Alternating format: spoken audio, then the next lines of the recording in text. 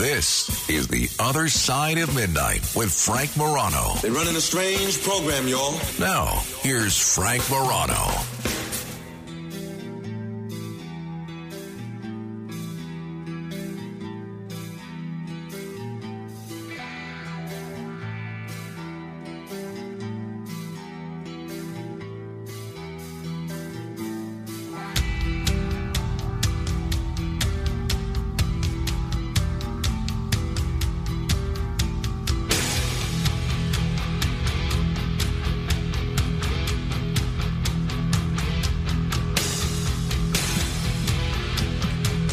Well, two things I experienced this weekend that have led me to where we are today, meaning this very place, this very time, this very hour.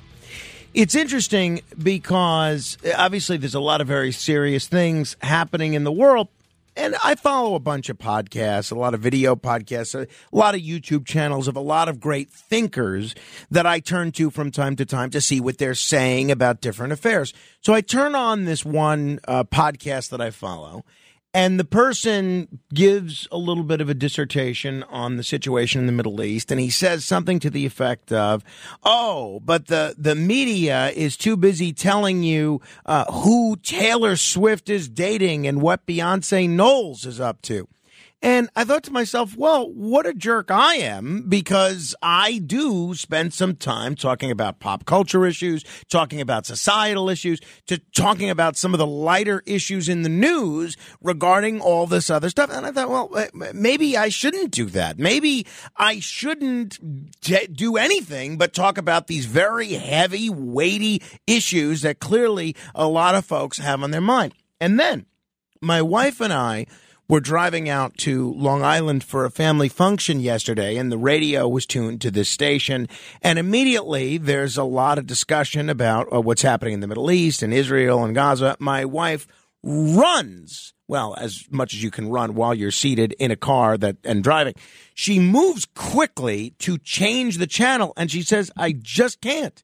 She says, I cannot keep being depressed for an hour and a half drive and hearing about how awful the world is. I know the world is awful, and I need a little bit of a break. So my hope is that a lot of you feel the same way as my wife does, and that you need a break. If there's any breaking news over the course of the next 4 hours, believe me, we're going to bring it to you first. We're going to bring it to you in a manner that I think is responsible and interesting. But if you need a break from hearing about children being killed and terrorism and all the horrible things happening in Israel and in the Gaza Strip right now, you are in luck, because I have persuaded to return to this program a man who is a happiness expert. I don't know that there's a certification in that field, but if there is, believe me, Jeffrey Gurian has it. Jeffrey Gurian is a comedy writer, a stand-up comic, a host, an author, a producer, a director, and a former dentist. Jeffrey, it is great to see you again. Frank, it is always a treat to be on with you. Really, there's no one else that I'd rather stay up late with than you. Well, and that's kind. the truth. I appreciate that. I even if it's not true, I appreciate you saying it anyway. You know, it's funny, Jeffrey. Rudy Giuliani went on Saturday Night Live right after September 11th, and he kind of rallied not only New York, but the country to New York's cause and what was going on. And Lorne Michaels, the head of Saturday Night Live, said to Rudy Giuliani, is it okay to be funny again? And Mayor Giuliani had that great line, why start now? But I do feel like a lot of folks sort of feel the way I did when I was listening to that podcast, that maybe you should feel a little guilty by laughing and having a good time and enjoying yourself on the radio while there are so many people suffering in the world. As a guy that knows a thing or two about pulling people out of despondent moods, can you give us some sort of blessing or permission to have fun and laugh and be happy again while people are dying and fighting and losing their lives and some people are kidnapped in the Middle East? Well, I'll tell you the truth. It's a struggle for everyone, and it's a struggle for me as an empath. I feel people's pain. I feel more than I wanted to, which is why I became so engrossed in happiness and writing books about happiness because I've had to struggle with it my entire life. When you feel things so deeply, you're affected by the weather, by color, by the people in the room, by everything around you. Hearing this kind of news on a day-to-day basis, I can't help but listen, and I don't want to listen. I have to turn it on, and I don't want to turn it on. Comedy, for me, is a great outlet. The comedy clubs are filled with people who are there because they need to laugh. Now more than ever, because every place you look, there's something negative, and you don't know whether you're even getting the truth. You know, I listen to a certain station, I listen to WABC, and I listen to Newsmax, and I feel like I get a balanced report. I get the truth. When I turn on other stations by accident, I hear what other people are getting, and I know why they're not informed. There are people, I was talking to a young person recently who didn't know about Hunter Biden's laptop. Never heard of it. Right. Well, yeah. Never heard of it. Now, I did. There definitely, we all live in our own bubbles. But beyond the editorial content, what can you say to people that about that makes them feel not guilty about laughing for an hour instead of watching bombs exploding in the Middle East? Well, because the alternative is horrible. We would all be in our rooms crying if we didn't do that. We have to try and lead some semblance of a normal life. And I think the people in those areas are doing the same thing. The people in Israel are trying to be very upbeat. I have friends there, and they write to me, and they're telling me what's going on. And people are trying their best in certain areas to lead a so-called normal life. Again, we have no alternative, Frank. What can we do? If I was to dwell on it, I cut out this article, and it says 77% of Americans are engaging in addictive behavior to cope with mental health issues due to stress. 77% of people are so stressed out. They don't know what to do. It's true. Every place you turn, there's something horrible happening. We don't know what's happening with the government. The border is open. Mayor Adams. You don't have to give me the litany of things that are wrong. I got to meet Mayor Adams. I had a feeling I was going to meet this guy eventually, and I wanted to talk to him. Not, egotistically. What am I going to say to him that's going to change anything? It would be very ego-driven to think I could say something. But he said to me, "You look like the kind of guy that we should share a cigar together sometime." And I thought that was cool. And I've actually shared a cigar with him, and he's actually a delightful companion as far as chatting and as cigars go. And a great suit. Yeah, that's no reflection on his mayoralty, though. Believe me. No, for sure. It's funny, Jeffrey. I happened to on Friday night after my, I'm on a weird schedule on the weekend because I'm nocturnal during the week, and then I try to go back to a conventional schedule on the weekend. So I end up staying up later than my wife does, usually on Friday and Saturday night, or sometimes I'll just get up super early. And so I end up watching a lot of these wrestling documentaries because I'm a fan of classic pro wrestling. And sure enough, there's this documentary that it's taken me 5 times to finish it on Mick Foley, a terrific wrestler. Oh, and he's a stand-up comic, too. He's a friend of mine. Sure enough, they get to the portion of the documentary focusing on his stand-up comedy career. Who's in the documentary? You are. Oh, really? And, I'm sitting there 3:00 in the morning. I'm trying to get myself in a drowsy state of mind again. And I'm thinking, well, wait a minute. And you and I had just talked, and I said, oh my, Jeffrey Green is in this documentary. Am I dreaming? And sure enough, you were in it, and I was not dreaming. But that's the case when it came to the Bill Murray documentary. You're the go-to expert on comedy history, the craft of comedy. One question I have for you, though, is a lot of comedians, especially these days, they not only feel the need to be political, but their entire act is political. I mean, whether they're conservative like Dennis Miller, whether they're progressive like Mark Maron, whether they're generally left-wing but swerve every so often like Bill Maher. Do you get political in your act? Never. I don't do anything. And that's a concerted strategy on your part. It's not funny to me. Right. I don't do therapy on stage either. A lot of comics get up and they talk about the most intimate things. Talk about Mark Maron. The first time I saw him, when he did his first show, Scorching the Earth. I'll never forget it. I was in the audience, and he talked about his breakup with his first wife, who I knew. And he said such intimate things that I was embarrassed myself. I felt embarrassed. And I was like, how does anyone have the nerve to go and do that? People loved it because they relate to it. But it takes a lot of courage to get out on stage and expose yourself. I don't do that. I talk about things that strike Pee Wee me Herman funny. found that out the hard way. Yeah, well, they expose themselves a little too much. But yeah, I talk about things that strike me funny, that everybody laughs at. I don't like anything divisive. These days, first of all, you have to be so careful what you say. You say anything at all.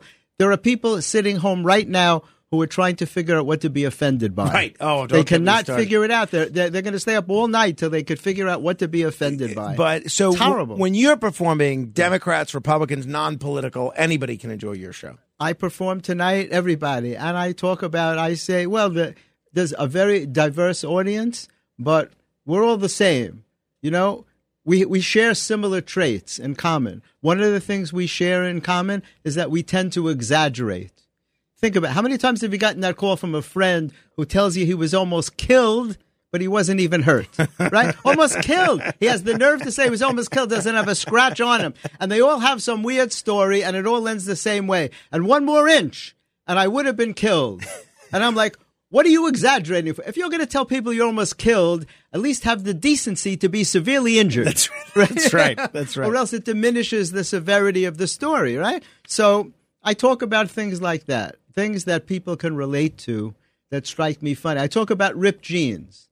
Ripped jeans are just torn pants, Frank. Right. That's I've all. seen that. But yeah. torn pants doesn't sound cool. You know, it's so funny. My wife has, I think, a couple of pairs of these torn dungarees, right? Ripped jeans. And the knees are torn, and it's intentional, right? But what's the message? Well, but so I will sometimes, when she's wearing them, I'll poke at the hole. At the hole, right. And she'll yell at me. She says, "You're going to rip them." I said, They're "Rachel, already ripped. They're already ripped. They're already ripped. If anything, I'm going to improve upon them. Exactly. I'll rip them more. They think of how much they'll go for if they're ripped more. And the more ripped they are, the more expensive they are. It's amazing. I saw a girl last week just wearing pockets, Frank. That's all that was left. Both legs were completely gone, just pocket. $1,000.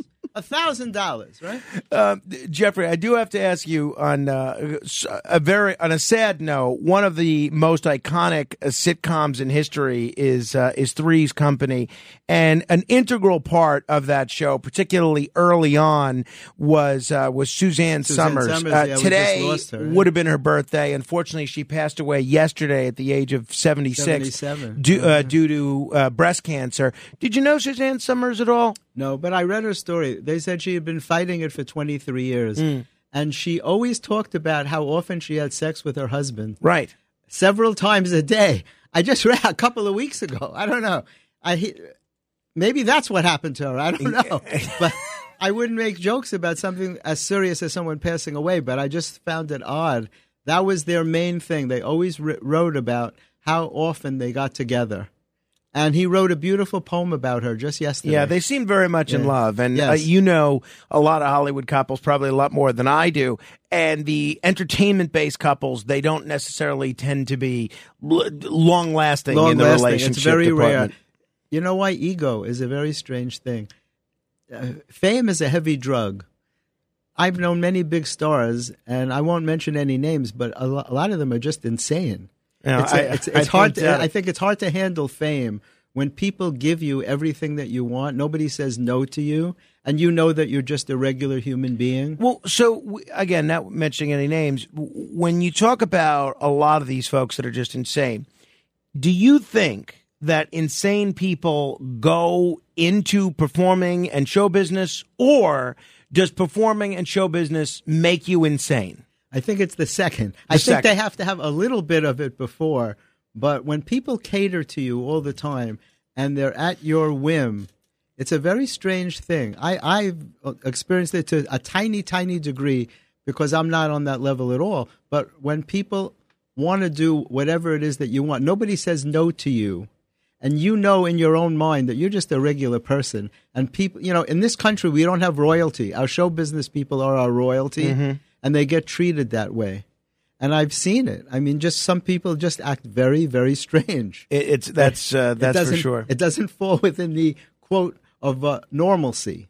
I mentioned my trip to Long Island this weekend. You mentioned that you had just performed tonight or a few hours ago. Yeah. You are doing something in Long Island on Saturday. It's coming up this coming Saturday. Yeah, what are you doing? Well, in Sag Harbor, they're calling it the Ha Ha Comedy Festival. Sounds funny already. A fellow named Paul Anthony, who produces a lot of festivals, is doing this special festival, and I guess I could say it, I'm the surprise guest. Oh, well, should you really be outing yourself I 6 guess. days before? Well, no, I told him I was coming on and I was Okay. going to talk about it. It's at the Sag, it's in Sag Harbor at the Bay Street Theater, and it holds about 400 people, and it's going to be amazing. I was there for another event recently. It's a beautiful theater. Sag Harbor is a beautiful little town. I've been to Sag Harbor. I've not been to this theater. I'm told it's great, though. So it's at the Bay Street Theater this coming Saturday. If people want to get tickets, they can go to baystreet.org. Simple as that.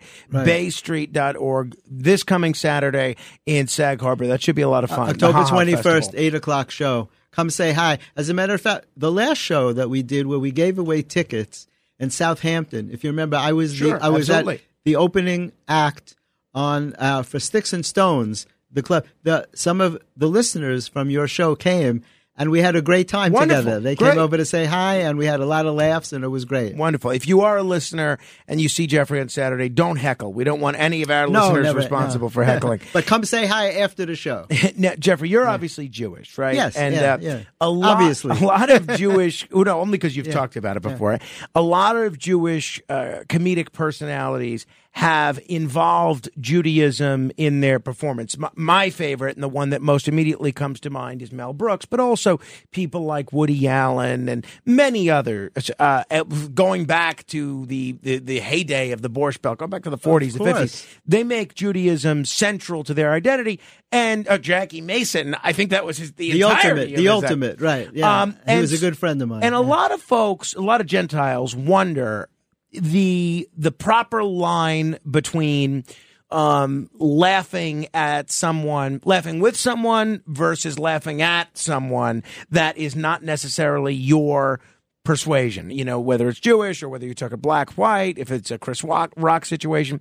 I wanted to run this by you because I'm a big fan of the TV show Seinfeld. I know you probably know Jerry. Yeah, sure, I know Jerry for many years, before he was famous. I'm sure. But did you like the show itself? Yeah, too? sure. It was very clever, of course. Because I know some comics, they weren't as crazy about it because they feel like they lived it, kind of. And it didn't necessarily strike them with the same sort of humor that it did me. But I wanted to ask you about this because I was at a bris last weekend, and I just happened to read this article I don't remember where I came across it, but there's a wonderful episode of Seinfeld. I thought it was wonderful. I thought it was very funny, and it has to do with a bris and the Moyle. Here's a little bit of the Moyle, who had a lot of scenes in this particular episode, giving Elaine a bit of a lecture on where she puts a glass on a table.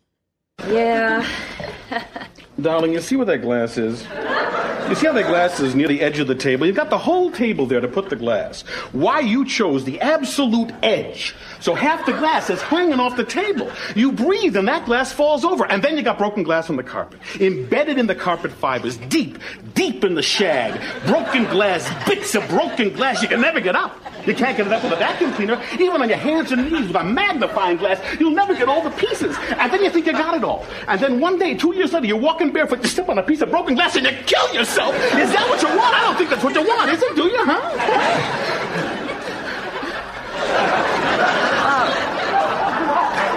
He's very highly recommended, so. Meaning the Moyle. The Moyle, right. That episode. That's a tough job, by the way. Oh, yeah. That episode, which is called The Bris, it aired 30 years ago yesterday. So a lot of folks are looking back at it. And one of the things that I had no idea about, and I consider myself a little bit of a Seinfeldian scholar, not a Talmudic scholar, but a Seinfeldian scholar, is that apparently Jason Alexander, who is Jewish, had a big problem with that episode. Here's an interview that he did about 10 years ago on the 20th anniversary of that episode, discussing some of his issues. And I want you to kind of make a ruling as a comic and as someone who's Jewish, what your view is of the appropriateness of the Moyle in that episode. The other episode was an episode called The Bris.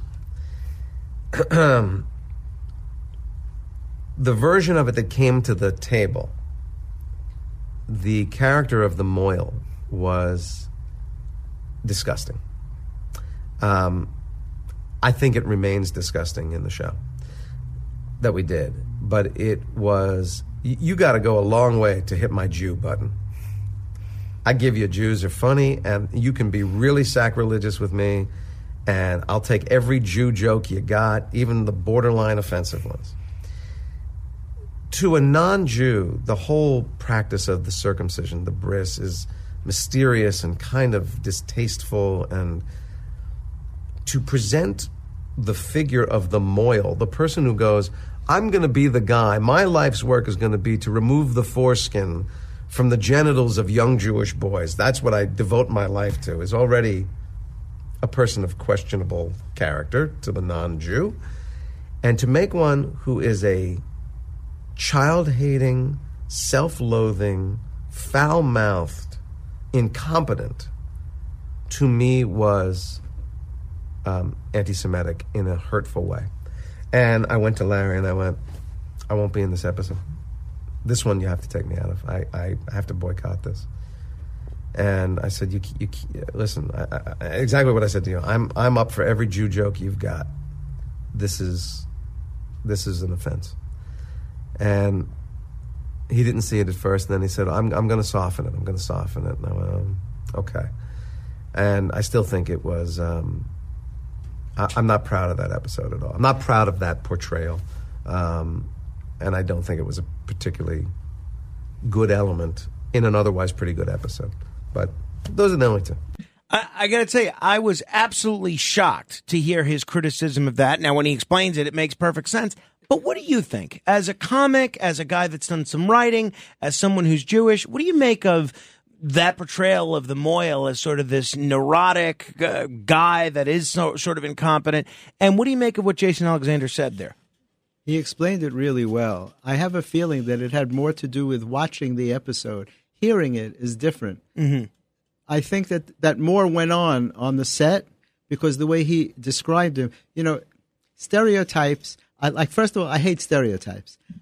I love breaking down stereotypes. I hate when people think they can look at you and know all about you just by looking at you. When he said that he can take any kind of Jewish joke, I believe him. And I have a feeling that there was something about the way that character was portrayed that was over the top. So I can understand being defensive. What you said, years ago, all comedians were Jewish. Right. Even if you weren't Jewish, if you were a comic, you were like part of the tribe. I used to hear it's a very interesting thing. I used to hear from a lot of Italians that did not like The Sopranos. They found that was stereotypical and reinforced a lot of negative stereotypes, namely the Italian gangster kind of thing. But one of the things that people that were affiliated with the show mentioned, and I've asked them all about this, one of the things they all mentioned is that everyone that made the show, all the actors, a lot of the writers, a lot of the production people, they were all Italian. Does it change your perception, or should it change anyone's perception, that the people that wrote that episode were Jewish, Larry David and Jerry Exactly. Seinfeld? I was going to say that too. And as far as the Italian thing, I don't know if you know, there was a very famous play called Six Goombas and a Wannabe. Yes. I was the I've not wannabe. seen it. Right. Do you know Vince Gagliarmella? I know who he is. I don't know him he was personally, Vincent yes. Gardenia's nephew, the very famous Italian actor. And before it went to Broadway, I was the wannabe because all my friends were Italian. There's nobody closer than Italians and Jews. That's right. Oh, that's for sure. You know absolutely. That. And, we have so much similarities of the things we like and the way we treat our families and our children and all, There's a segment of every population that's true. Not all stereotypes are completely wrong. There is some truth in all stereotypes. I was friends with the whole cast of The Sopranos. Mm-hmm. It was a wonderful show. I loved the show. So did I. And you interview people like that right. Absolutely. on your show all the Absolutely. time. How you do that is amazing to me, by the way. I appreciate that. Jeffrey Gurian is here. You could see him on Saturday at the Ha Ha Festival. He is the surprise guest. Don't tell anyone, shh. If you're going, don't tell anyone he's going to be there, but you can get tickets at baystreet.org. It's baystreet.org. If you have questions about anything we're talking about, we got a lot more to get to. 800-848-9222. That's 800-848-9222. 888-9222. This is The Other Side of Midnight. Straight ahead. The Other Side of Midnight with Frank Morano.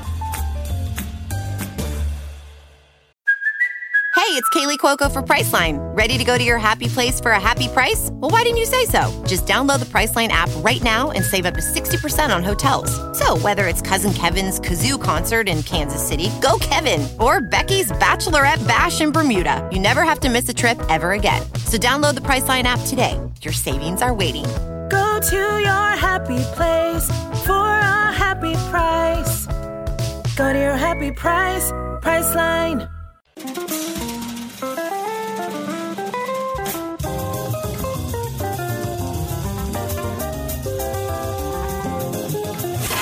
It's The Other Side of Midnight with Frank Morano.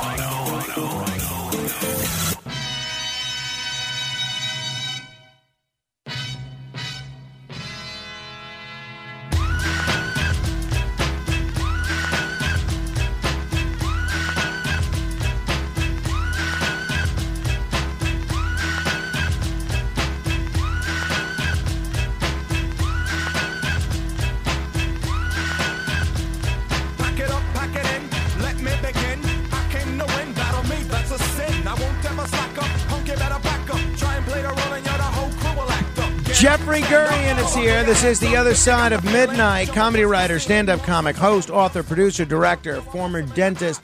And evidently, this is his theme song. Jeffrey, why is this your theme song, Jump Around? You know, it started years ago when I was on Sirius XM because I jump around. I go to every comedy club because, you know, not only do I do the things that you mentioned, but I'm a comedy journalist and I write about what's going on in the comedy scene. So in order to do that, I go to every club, like just about every night, and I jump around. And so Ron Bennington, you know, picked up on it, and they started playing that. That became my theme song. I love it. That's outstanding. And he'd say, when you hear that song, you know, Jeffrey Gurian's in the house. Indeed, that's our cue. Hey, you caught a special screening about Ernie Kovacs recently. Now, I didn't realize, because I never really saw Ernie Kovacs perform until after he was already gone. I did not realize that he passed away in 1962.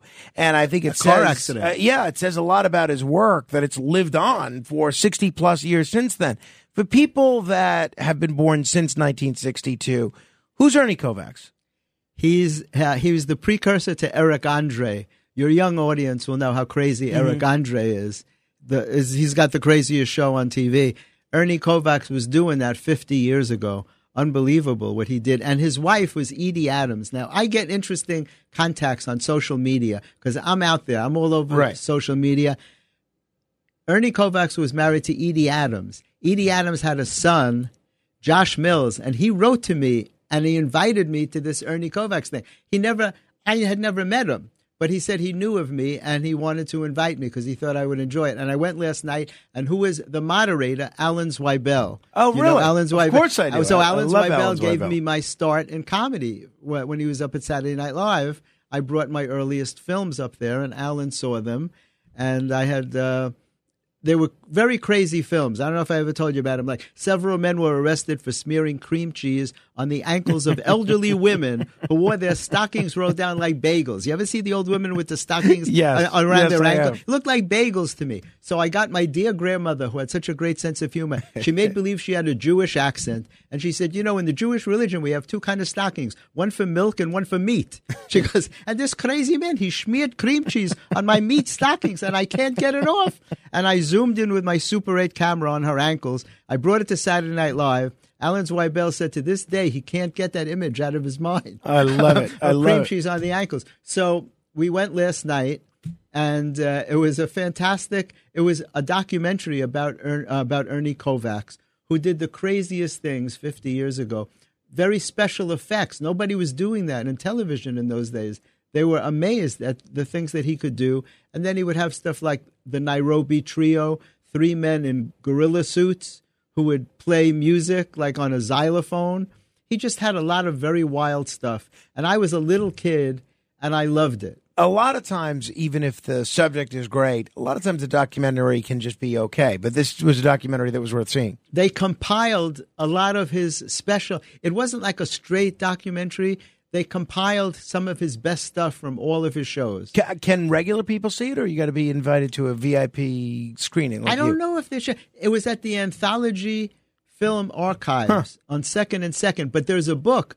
Josh Mills wrote a book about it, and this girl that I was with bought me a copy. Isn't that nice? That is nice. Most girls don't do that. That is nice. It was very nice. But if people get the opportunity to see it, they should. And you know what kind of car Ernie Kovacs was driving when he got into that car accident. I did yesterday, but I forgot. He crashed it into a tree. What kind of car was it? A regular guest of ours would be the first one to remind you. That's Ralph Nader, Chevy Corvair. Oh, really? Unsafe at any speed. Unsafe at any speed. It was what for he him, said. for sure. That is for sure. All right, 800-848-9222. But Ernie Kovacs, the interesting thing about him is they say he really inspired the next 6 decades of comedy. Well, like things Steve that Allen. Conan O'Brien was doing, No, but even way before, Steve Allen used to do a lot of crazy stuff, too, if you remember. Oh, Steve no Allen? doubt. Wasn't Ernie Kovacs also briefly the host of The Tonight Show when they had a bunch of these rotating hosts after Steve Allen yes, left? I believe that he was, yeah. And he had he had his own show for several seasons. Right. Yeah. But yes, he was a host on The Tonight Show as well. All right, Joe in Queens has a question for you. You're on with Jeffrey Gurian, I have Joe. a question, Yes. a two-part question. One is, do you draw, like say when you're starting out writing comedy, do you think in terms of broad or general categories, or you try and pick up something specific? And did you think the Three Stooges was really, that didn't totally resonate with me, that type of humor. Well, it was silly. It was silly for its day. I liked some of them, and it's funny that you mentioned them because there was an article that just came out yesterday about the tragic lives that they led, the Three Stooges. I did see that, actually. Yeah, and I tried to read it, but it said I had ad blockers, and it wouldn't show me the whole That's article. the worst. But I started reading it, and it just happened to be about the Three Stooges. There were 4 of them, though. Shemp, right? Shemp, yeah, Shemp. But in terms of your question about whether I look for general things, it depends on who I'm writing for. If I'm writing for myself, I just write about things that strike me funny. Like I said, ripped jeans. Everybody sees them. To me, they look like torn pants. So I would write about something like that, But if like when I wrote for Joan Rivers, she asked me to write about dating older men. When you're writing for a very experienced comedian, they know what they want to talk about. So they'll give you a category, and they'll say, write jokes about this. And I wrote her this joke once. I said, I was dating this guy who was so old, the only thing firm about him was his cane. That was it. That was it. So, I love writing one-liners. One-liners was the best. When I wrote for Rodney Dangerfield, that was so fun because his whole thing was one-liner. And thanks for the call, Joe. Those types of jokes where, you talk about, I was dating someone so old, and then everyone says, how old were they? Or, right. Like Johnny Carson would do What that. do you call that family of jokes? Everyone knows what a knock-knock joke is. Everyone knows what a Polish joke is. You call them one-liners. But they're not. Yeah. They're kind of degree of severity jokes. He was so old, and then you could keep going forever Well, about nobody how old does he was. that on stage. Right. Johnny Carson used to do that on The Tonight Show. How old was he? Right. How fat was he? Right. You can't even do that anymore. Yeah, You'd be accused of fat shaming. But that doesn't have a family of, a category of jokes, those types of jokes? Not that I know of. I would refer to It them was so as, hot, and then everybody shouts. there are jokes they call bar jokes. 2 guys walk into a bar Right. and they say, Well, who that's wrote what I'm those? saying. Like they used to say prisoners wrote those jokes. Right, but so I never heard anybody give it a name. Yeah, there are Polish jokes, there are bar jokes, there's knock-knock jokes. I've never heard a category of joke for the type It's probably that how I'm fat mentioning. was she jokes. That's the kind of category you could create for that. Hey, you're starring in a new short film, that has apparently a kind of a Woody Allenish type feel to it. What's this film? What's the big deal about this? Yeah, it's another interesting thing that I get. I get a message. This girl, Noelle Leon, so she's based in L.A. She's an influencer. She's got just about 1 million views, 1 million followers on Instagram. She's on all of the social media. She's a stand-up comedian. And she wrote to me and she goes, I'm coming to New York. Would you be interested in being in a film I'm doing? And her last film got millions and millions of views. So Wow. I said, of course. So, and she knew about my fascination with Woody Allen. There's a lot about me online, so people must read about it. Like this guy who contacted me tonight. He's got 7 million subscribers on YouTube, and he wants to do stand-up comedy. I'm like, absolutely. And when you come to New York, let me know. So she came to New York, and she showed me this script, and we started filming it in Central Park, a very Woody Allen-ish kind of thing. And it was Woody that read my earliest material. He was my inspiration in comedy. When he used to do stand-up on The Tonight Show, with Ed Sullivan, he did a joke I'll never forget. He said, I was walking down the street, and a maniac threw a Bible out of a window. And if I hadn't had a bullet in my breast pocket, the Bible would have pierced my heart. I said, the bullet saved his life. I remember that joke since I'm a kid. Woody was my inspiration and my idol, and I got to meet him, and it's a long story, but he read all my earliest material and told me it was very visual. So when she contacted me, I said, yes, I definitely want to do this. It's a story about a very unlikely friendship. This young, beautiful girl and I walk in the park every day, and we just keep seeing each other, but we never speak. And then something magical happens. Oh, no. So, I don't want to give it away, but something magical happens. Can people see this? Well, no, we're shooting it right now. Shooting it right now. Okay, all right. So you'll have to come back. We'll be filming next week when she comes back from L.A. She just left yesterday, and she'll be back, and we're going to do more. All right. Well, you got to keep us posted on that. That sounds pretty interesting. It's really nice. And then at the end of November, I'm the official interviewer at the Vermont Comedy Festival. I'll be performing there, too. I'll be doing a special presentation. Syrup jokes up there? Yeah. In Vermont. Yeah, I've never been to Vermont. You ever been up there? No. I've wanted to go. Be beautiful. I've heard nothing but good things.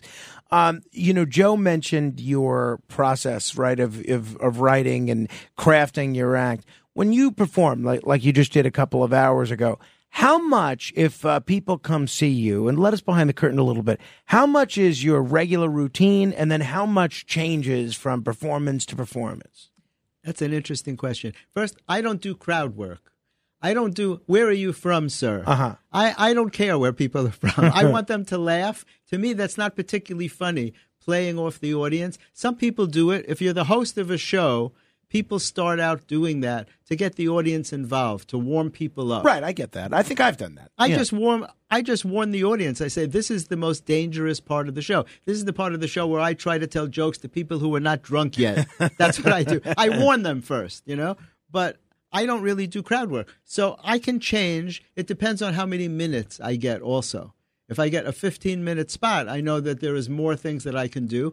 I bring a set list with me. Most comedians, are you familiar with the concept of a set list? I don't think so. Well, I have one in my wallet. If I grab it, I'll show it to you. It's an index card, and you write down the topics that you're going to discuss. Gotcha. And then you have to alter it once you're on stage, because when you get the red light, sometimes you only have 2 minutes. Well, I do that every day for 4 hours. I have a certain amount of things that I want to get to, and then you get to it, you don't get to it. Right, and then you have to, and so what you do, look, we're improv. Mm-hmm. It's one of the hardest things in the world. When I'm on the red carpet and I'm doing interviews with celebrities, you're improving. There's no way to prepare. I just posted one on my Instagram with Jim Carrey that people are loving, because we had such an intimate conversation within just a few minutes. Because when it's a big celebrity like that, their publicists are pulling them away because everybody wants to talk to them. Mm-hmm. And you have to be saying something really interesting to get their attention. And he was riveted. We just had this amazing conversation, very existential. So where can people see that? ComedyMatters.tv? Well, ComedyMatters.tv.com. But also on my Instagram, which is at Jeffrey Gurian, Jeffrey. You know how many people misspell Jeffrey these days? Jeffrey Gurian as in Nancy on Instagram. Well, good for you for taking it back. I respect that. Hey, Jeffrey, we're broadcasting today on KMOX in St. Louis, one of the biggest radio stations in America. You know anything about St. Louis? Know any St. Louis jokes? I wish I did. Yeah. I don't know any St. Louis. Do you know any St. Louis? Who knows St. Louis jokes? I don't. The only thing funny about St. Louis is the way they slice their bagels. They bread slice them. They slice them vertically. Really? Yeah, vertically? I was shocked. It's a real thing, apparently. It's really wild. 800-848-9222. Mark is listening on WCBM in Baltimore. Hello, Mark. Hey, I got 3 questions. The first one, I want to know about money jokes. What is your funniest thing about money? And then your best jokes, do they just snap like in a second where you think about it and you got them? What do you think, Jeffrey? I know that guy. He's a bit of a joker himself. I don't know. I don't have any money jokes. It's interesting that people think that you would have jokes on every category that they could mention. There's nothing funny really about money. But I didn't get the second question. Do you remember what he asked? No, he's kind of a clown. I know that fella. Okay. We're going to continue with Jeffrey Gurian in a moment. And fortunately for you, Jeffrey is the author of a lot of great books, including Man Robs Bank with His Chin. And there's a lot of stories that are big stories, important stories in the news, but they didn't exactly make the front pages. Jeffrey has compiled a bunch of them, and he's going to bring one or two to our attention in just a minute, and we'll try and squeeze in some more of your questions as well. 800-848-9222, straight ahead. The Other Side of Midnight.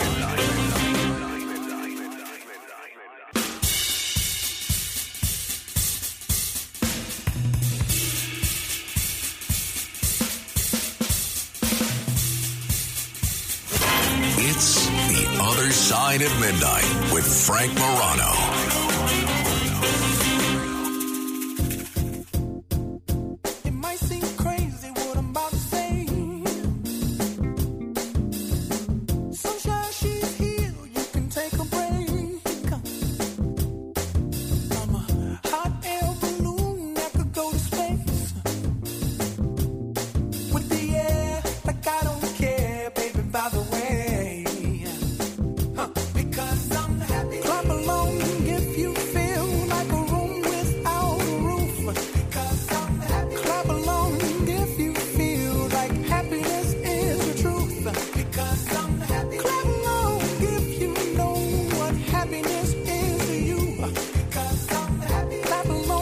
This is The Other Side of Midnight. I'm Frank Morano. We have our happiness doctor and our happiness expert in studio. He is actually a doctor of the dentistry variety, but for the last few decades, he has done his utmost to make people smile, not by improving their smiles, but by improving their sense of humor.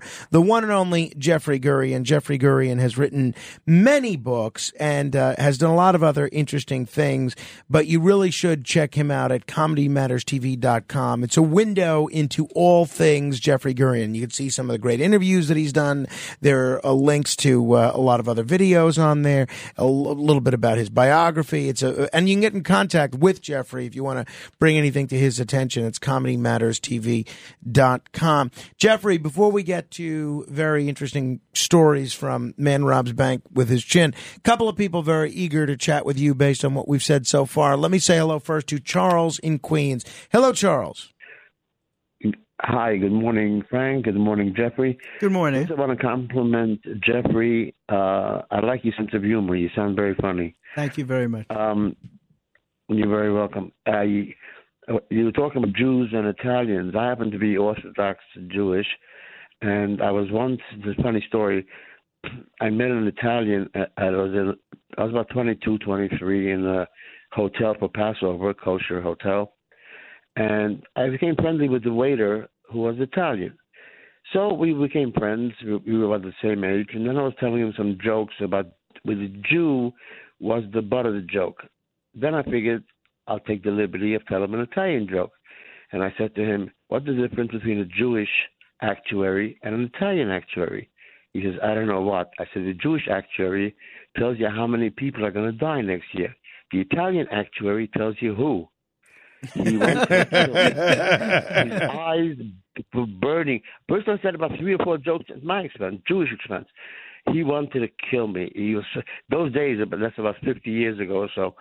And those days, Italians were very sensitive about every Italian is a mafioso. I think it's less so now. Am I right? I don't think that's sensitive anymore. Maybe they are, but Sopranos, I don't know. I don't know, but I have a question for you. Do you know my rabbi, Shmari Gurari?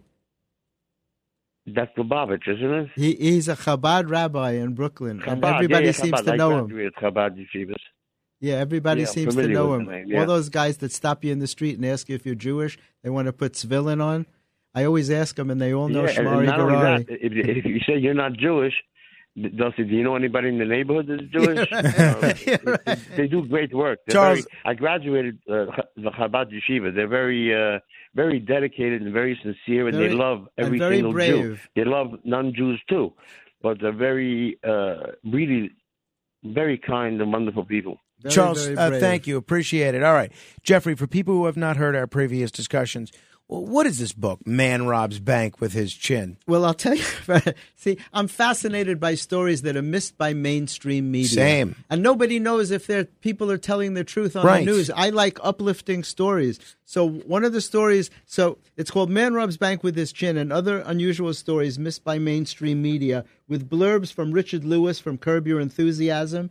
He wrote these hilarious stories, and the author's longtime reputation as a top comedian makes you wonder why he isn't selling out clubs in North Korea. He's talking about you. He's talking about me. Gotcha. And so this story is George Washington wore wooden pants. Now, a lot of people think that George Washington had wooden teeth. Sure, that's why I heard that. Not true at all. Not true. As a child, he was very poor. His father made his diapers out of bark. You're kidding. No, and the Smithsonian Institute actually has a pair of George Washington's wooden pants. Do you remember the famous painting when he's crossing the Delaware? Right, sure. Well, that's why he's standing up in the boat.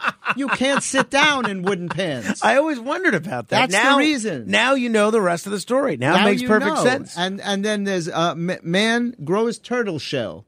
It started with a small bump on his back. Like a lot of guys, they don't want to go to the doctor. I'm the same way. They don't like to go to the doctor forever. His wife is telling him that bump is getting bigger. It turned into a fully grown turtle shell. My goodness. On a human? On a human. So his wife says it's hard to sleep with the guy because he sleeps on his back because of the shell, and his legs go in the air like while he's sleeping. She says he's always been shy, but now she really has to coax him out of his shell. No, but for somebody like that, is there anything that can be done surgically for him? When the shell was smaller, but now it's fully it covers his whole body. Oh. So he said, he said the main problem is his suits don't fit right because most designers don't make a jacket to fit over a shell. I can understand that. That's rough. And then there's High Roller, wears mustache out of gold. Laszlo Chips Matouche is his name. Came into this casino wearing a solid gold mustache. I heard about this guy. This was in Atlantic City. Yeah, in Atlantic City. And the glare from his mustache damaged people's eyesight. That's how highly polished it was. See, that guy is a menace. He's got to do something about that mustache. Exactly. So people who like these stories, you could find it in Man Robs Bank with His Chin. It's on Amazon. If you like interesting, bizarre stories, you'll have enough of them in this book. All right, search Gurian, Gurian, Jeffrey with a J, not a G, Jeffrey Gurian. Marie is in Flanders. Hello, Marie. Hi, everybody. Jeffrey, we're going to come see you now at Sag Harbor, my husband and I. Oh, that's so wonderful. Yeah. That's so great. I know Flanders. I've been to Flanders. I know. And you tried to ask us if you could go to this house for a little while during the intermission. We honestly said, you can't do it, you won't make it. But real quick, two quick things for you, Frank, and for Mr. Jeffrey. Bell Book and Candle, excellent movie. I've seen it 50 times at least. Wait, what film? It's a very old movie, Bell Book and Candle. Bell Book and Candle. Got it, I've heard of it. At least 50 times, But today's my husband's 67th birthday, Gordon. Happy birthday. It's also Suzanne Summers. Yeah, I mentioned that. That is sad. I know you did. Yeah, happy birthday to your husband. I hope you guys are doing something fun today. Yeah, we're going to go out to lunch after I work now at the school with the kids. All right. Well, it sounds like a plan to me. Thank you, Marie. But one quick joke, and I'm going to go. One quick joke. All right. Quick. And my husband invented this joke or wrote it. When somebody tells you, try this, guys, you got to really try this. When somebody tells you their knee hurts, you be sympathetic. You say, oh, I'm sorry to hear that. But is it your left knee or your high knee? Well, I can promise you this, Marie. I don't think that joke is in danger of being stolen by your husband. I think he's going to be just fine with the ownership of that joke. Marie, thank you. Happy birthday to your husband. Hopefully he can wish for better writers. Jeffrey Gurian, it is always a treat to have you. Thank you. It's my treat to be here with you, Frank. Thanks so much for having me on. It's always a blast. People can learn more about Jeffrey at ComedyMattersTV.com. You can also check out all of his books on Amazon, including Man Robs Bank with His Chin. Next hour, we're going to get into some more serious pursuits, including the foreign policy scene with Dan Kovalik. Help control the pet population. Get your dog or cat spayed or neutered.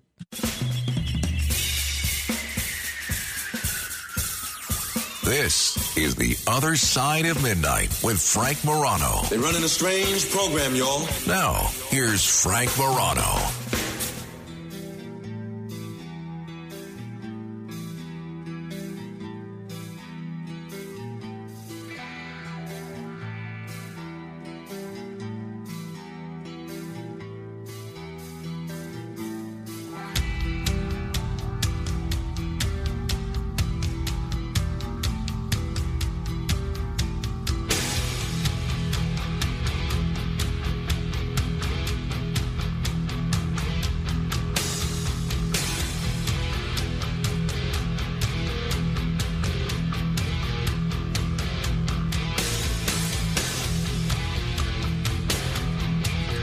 They call people that look to the future futurists or visionaries or seers, if you're predicting the future. They call the people who look towards the past nostalgic. What do you call the people that just want to preserve the status quo? Status quotists? And I'm struck by that when I look at what's happening in the world of entertainment. I don't know if you saw the video that I posted a few hours ago on Facebook, but I held the 4 Netflix envelopes, the last 4 Netflix envelopes that I will ever have, because Netflix has ended its DVD by mail service. I won't belabor the point of everything I've already said about that. But now it turns out this was not a one-off. This was a domino. A DVD/Blu-ray domino that is causing all these other dominoes to fall. Now, Best Buy says that streaming has made DVDs obsolete and it can use physical space in its stores and warehouses for tech products in higher demands. They are doing away with DVDs. The company has shrunk down aisles of DVDs in recent years. You know, I've noticed that because a lot of times I'll go into a Best Buy to look for a DVD or a Blu-ray, and inevitably they never have what I'm looking for, and I leave. But you know why I still like going in there? The smell. There's something about the smell of that DVD aisle. You could close your eyes and you know exactly where you are. You give a big sniff. Yes. Okay, there's 20 copies of a movie that I've never wanted to see. And, of course, they don't have the movie that I do want to see. But Best Buy's exit from the DVD marketplace leaves Walmart, Amazon, and Target as the top retailers still rocking DVDs. That's according to Digital Bits. Walmart reportedly controls 45% of the market for DVDs. I have to be honest, I had no idea that was the case. I think this is such a shame. This is another nail in the coffin for those of us that like to watch DVDs and enjoy them. To me, I know you can watch a lot of these films on streaming, and in some ways maybe it's more convenient. They're not taking up space in your house. To me, there's something so special about having a shelf with all your movies on the shelf. Maybe it's organized alphabetically. Maybe it's organized by category. Maybe it's organized by color of the jewel case. Maybe it's organized by what your favorite films are. But there's something so much fun. I love going into someone's house and looking at their bookshelf. And I used to have the same feeling going into someone's house and looking at their movie case, looking at their VHS tapes and then later on their DVDs, and be able to ask them questions. Oh, my goodness. You saw Beyond the Poseidon Adventure? How was it? Was it as bad as everybody thinks? Tell me about it. And then they'll say, well, actually, I haven't gotten around to seeing that one yet, or I did see it. It's such a great conversation starter, and I think it's terrible that DVDs are going the way of the telegraph machine. And I hope Best Buy reconsiders this. Now, I understand brick and mortar is in a tough position. They're being really run out of town by people doing online shopping, people doing all their shopping digitally. I get it. So I'm not going to question any business decisions they make, especially because fewer people are watching DVDs. But I hate that there's one less option now for people like me who enjoy watching DVDs and Blu-ray. I was totally Netflix dependent. And now that I don't have Netflix, there's really nowhere to get this kind of selection. Now, honestly, I viewed Best Buy's selection as just terrible. And I didn't like to get DVDs from there anyway because they only have DVDs available for purchase. The great thing about Netflix is the selection was almost limitless. You could just think of any movie almost ever, put it in your queue, they'd send it to you, keep it as long as you want, and then send it back. I know there are other services that do this. I know Redbox does this. I don't know. I've heard not great things about the Redbox selection either, but Best Buy, their DVD selection is no more. I think it's only a matter of time until Best Buy is no more, period. I think Best Buy is, I don't know. I think it's seen better days. And I think they're missing an opportunity. You know, sometimes you can put yourself out of business by trying to be too trendy, to trying to say, oh, what's the next trend? Let's stay on top of this. Oh, what's the next wave? Let's try and be ahead of the next wave. Rather than do that, why not? See, Netflix abandoned 1 million of us. There were 1 million customers still using these DVDs. Rather than kiss those people off, why shouldn't someone else step into the void and say, you know what? I'm Best Buy. I'm going to step in and I want to rescue those Netflix people that have been stranded. Instead, Netflix is saying, no, don't come to me looking for a life preserver. I'll throw you to the sharks. So I guess the last place that you can go is Walmart. I'm sure they offer DVD sales online, but I don't have a Walmart by me. So I don't like this. I don't like this one bit. 800-848-9222 if you feel differently. 800-848-9222. Dan Kovalik is going to join me in about 10 minutes. Dan is an interesting guy because he's a very left-wing guy, but so many of the positions that he ends up advocating for align with the right wing. He's one of the most left-wing people I know, and yet he wrote this book all about how they were trying to frame Donald Trump over the Russia hoax. And it's a bunch of things like that. So he's got a new book out about cancel culture. He's also got a new book out about Nicaragua. And I think, if I'm understanding this correctly, I think he was just in Russia. What's it like for an American to go to Russia now? And if time permits, we'll get into the Middle East situation as well with him. 800-848-9222. Speaking of politics, I got to mention this. Quinn Mitchell is a 15-year-old political enthusiast who was kicked out of an event put on by the New Hampshire State Republican Party that featured appearances by a number of Republican presidential hopefuls. Mitchell has met dozens of presidential candidates over the past 4 years, and he made headlines for a testy exchange with Florida Governor Ron DeSantis, after which Mitchell said he was physically intimidated by DeSantis' security. A month later, Mitchell found himself being escorted out of another GOP event by 5 police officers after filming videos of Republican Perry Johnson. Other than me, does anyone even know Perry Johnson's running for president? I feel, and other than you, because you listen to this show, why are they escorting him out of a Perry Johnson event? If you're Perry Johnson, you should be thinking, what? He wants video of me? By all means, send him in.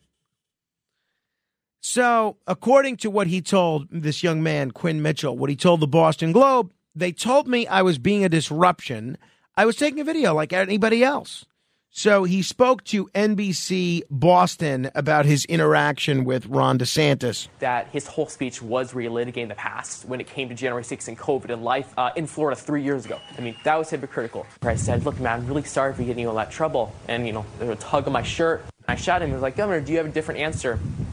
And he's just like, you live in New Hampshire, come to my next event. DeSantis went to his next event, his Newport Town Hall. Then I kind of tried to approach him, but it was, again, blocked, and then I later learned that, they were taking Snapchat photos of me with the caption, got our kid. I think I definitely tried to pose a question, but, not to the extent where it's, seemed pushy and just looking to get, more clicks or something. It's not my goal. So they threw him out of the Perry Johnson event, but he was later spotted back at the event an hour later. And he addressed this on X, formerly known as Twitter. He said, believe me, if I disrupted an event, my mom would never, ever take me to another one. Not my style. I think it's terrible that they give this kid such a hard time. I think it's great that he's interested in politics. I think it's great that that he's trying to confront these candidates and ask them challenging questions. I don't understand why everybody's being hostile. I'm with the kid on this one. The young man. 800-848-9222. Before we get to Dan Kovalik, Michael is in Manhattan. Hi, Michael. Okay. I have three quick things. Okay. One, in reference to the DVDs, I would suggest that being a married man, you focus on your BVDs and not your DVDs. Oh, that's one thing. Very good. Yeah, because you don't want her to sue you for non-support.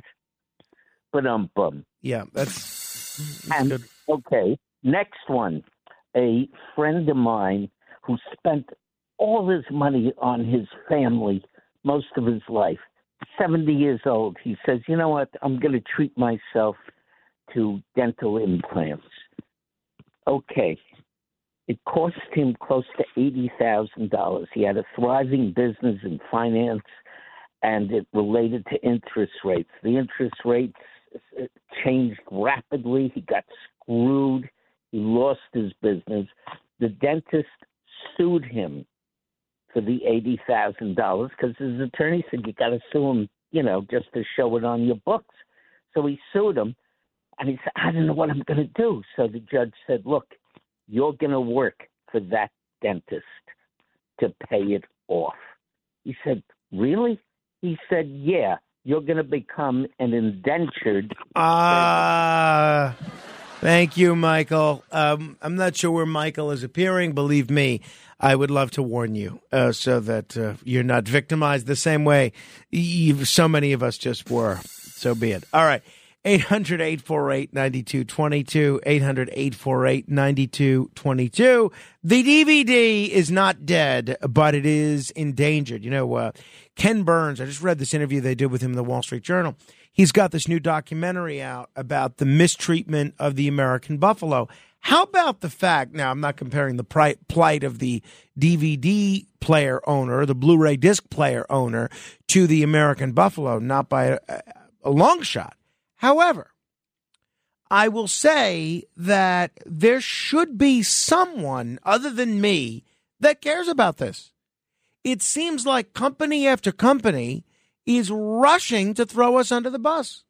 And I don't think that's right. The only one getting treated worse than us is this 15-year-old kid, Mr. Quinn Mitchell in New Hampshire. All right. Dan Kovalik joins us in a moment. We're going to talk a little bit about what's happening around the world, including in Nicaragua. You really haven't heard that much about Nicaragua lately. And sure enough, that's the focus of his new book.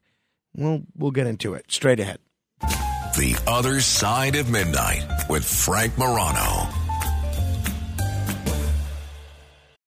Join us today during the Jeep Celebration event. Right now, get 20% below MSRP for an average of $15,178 under MSRP on the purchase of a 2023 Jeep Grand Cherokee Overland 4xE or Summit 4xE.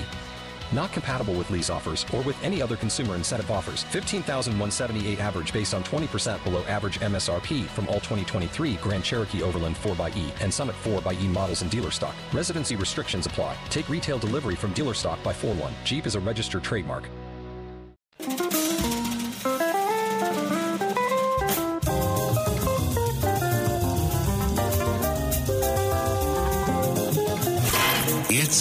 The Other Side of Midnight with Frank Morano.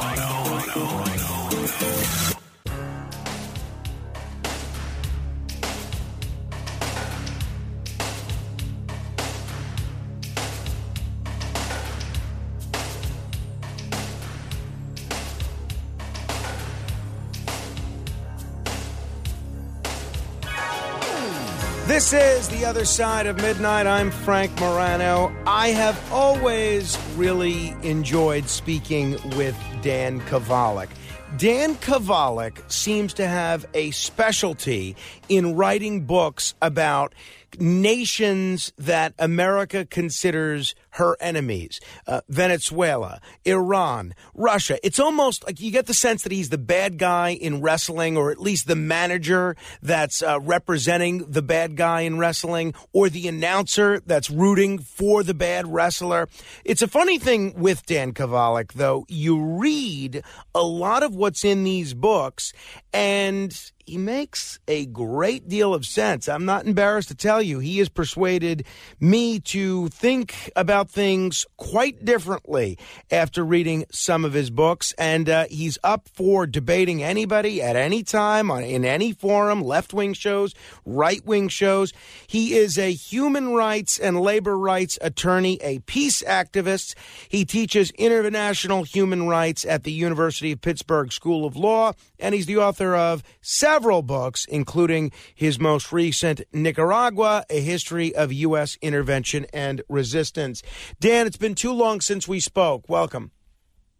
Frank, it's so great to be back. I always enjoy it. Same here. I mentioned your most recent book, Nicaragua, A History of U.S. Intervention and Resistance. There's a lot of countries in the news these days. For American audiences, I don't know that Nicaragua is necessarily one. Obviously, Nicaragua was very much in the news during the Iran-Contra scandal. What do we need to know about Nicaragua, in your view? Why'd you write this book? Why focus on this right now with so many things happening in the world? Yeah, well, while you're correct, it is not in the news much. It is a big focus of Congress. Actually, the Senate I believe Foreign Relations Committee has been debating more sanctions on Nicaragua. There's been several rounds of sanctions on Nicaragua since 2018, and now the Senate's considering more sanctions that could really devastate the Nicaraguan economy. And so that's really what led me, amongst other things, to write this book. Now, the sanctions debate on that, it was slowed down a bit by the corruption scandal of Menendez, who's on that committee, and he's the guy. Well, he's one of the senators really pushing for those sanctions. Interesting. Menendez seems to be at the heart of scandals involving a lot of the countries that you're dealing with. So it's interesting. His name keeps popping up. You talk about what Congress is doing. What is the status of Nicaragua these days? How's the nation doing? I mean, the truth is it's doing pretty well. It's being led by the Sandinistas, which, as you know, led a revolution in 1979 against a U.S.-backed dictator, Anastasio Somoza. Somoza was a brutal dictator. He killed 50,000 Nicaraguans in the last year of his reign, mostly by aerial bombings. He bombed his own cities, something a lot of people don't know, and again, mostly with U.S. munitions. The Sandinistas overthrew him, and they weren't in power very long before the U.S. began arming former National Guardsmen, the National Guard of the dictator, who had been flown by Jimmy Carter to Honduras before he left office, and then Reagan picked them up, started arming them as the Contras, and then there was another almost 10-year war against Nicaragua to try to oust the Sandinistas. And that's you raised the Iran-Contra scandal. That's what that was about. That at some point, I believe around 1987, Congress actually cut aid off to the Contras because of their human rights abuses. They were, basically terrorists. They ended up killing another 30,000 Nicaraguans in addition to the 50,000 Somoza had killed. In any case, Congress cut off aid in 1987, and as you referred to, Reagan decided to keep funding them anyway, which, of course, was illegal. And he did it two ways. One, by selling arms to Iran, which was illegal because we had an arms embargo against Iran. He used that money to fund the Contras.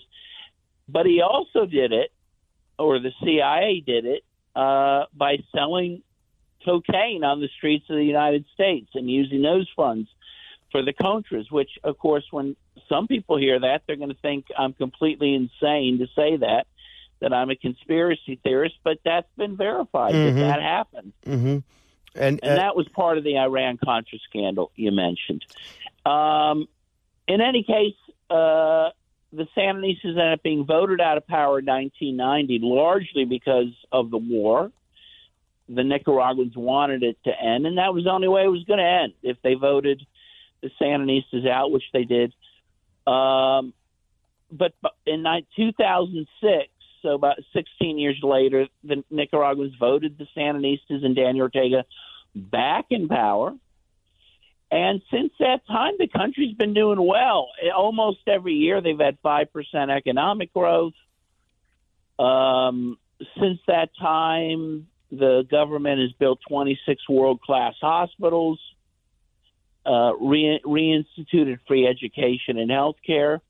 And actually, a very curious statistic, for a few years running, Nicaragua's been designated by a UN agency as either the fifth or seventh most gender-equal society in the world, which is incredible for a small third-world country. The U.S. isn't even in the top 10. So actually it's doing quite well. But the U.S.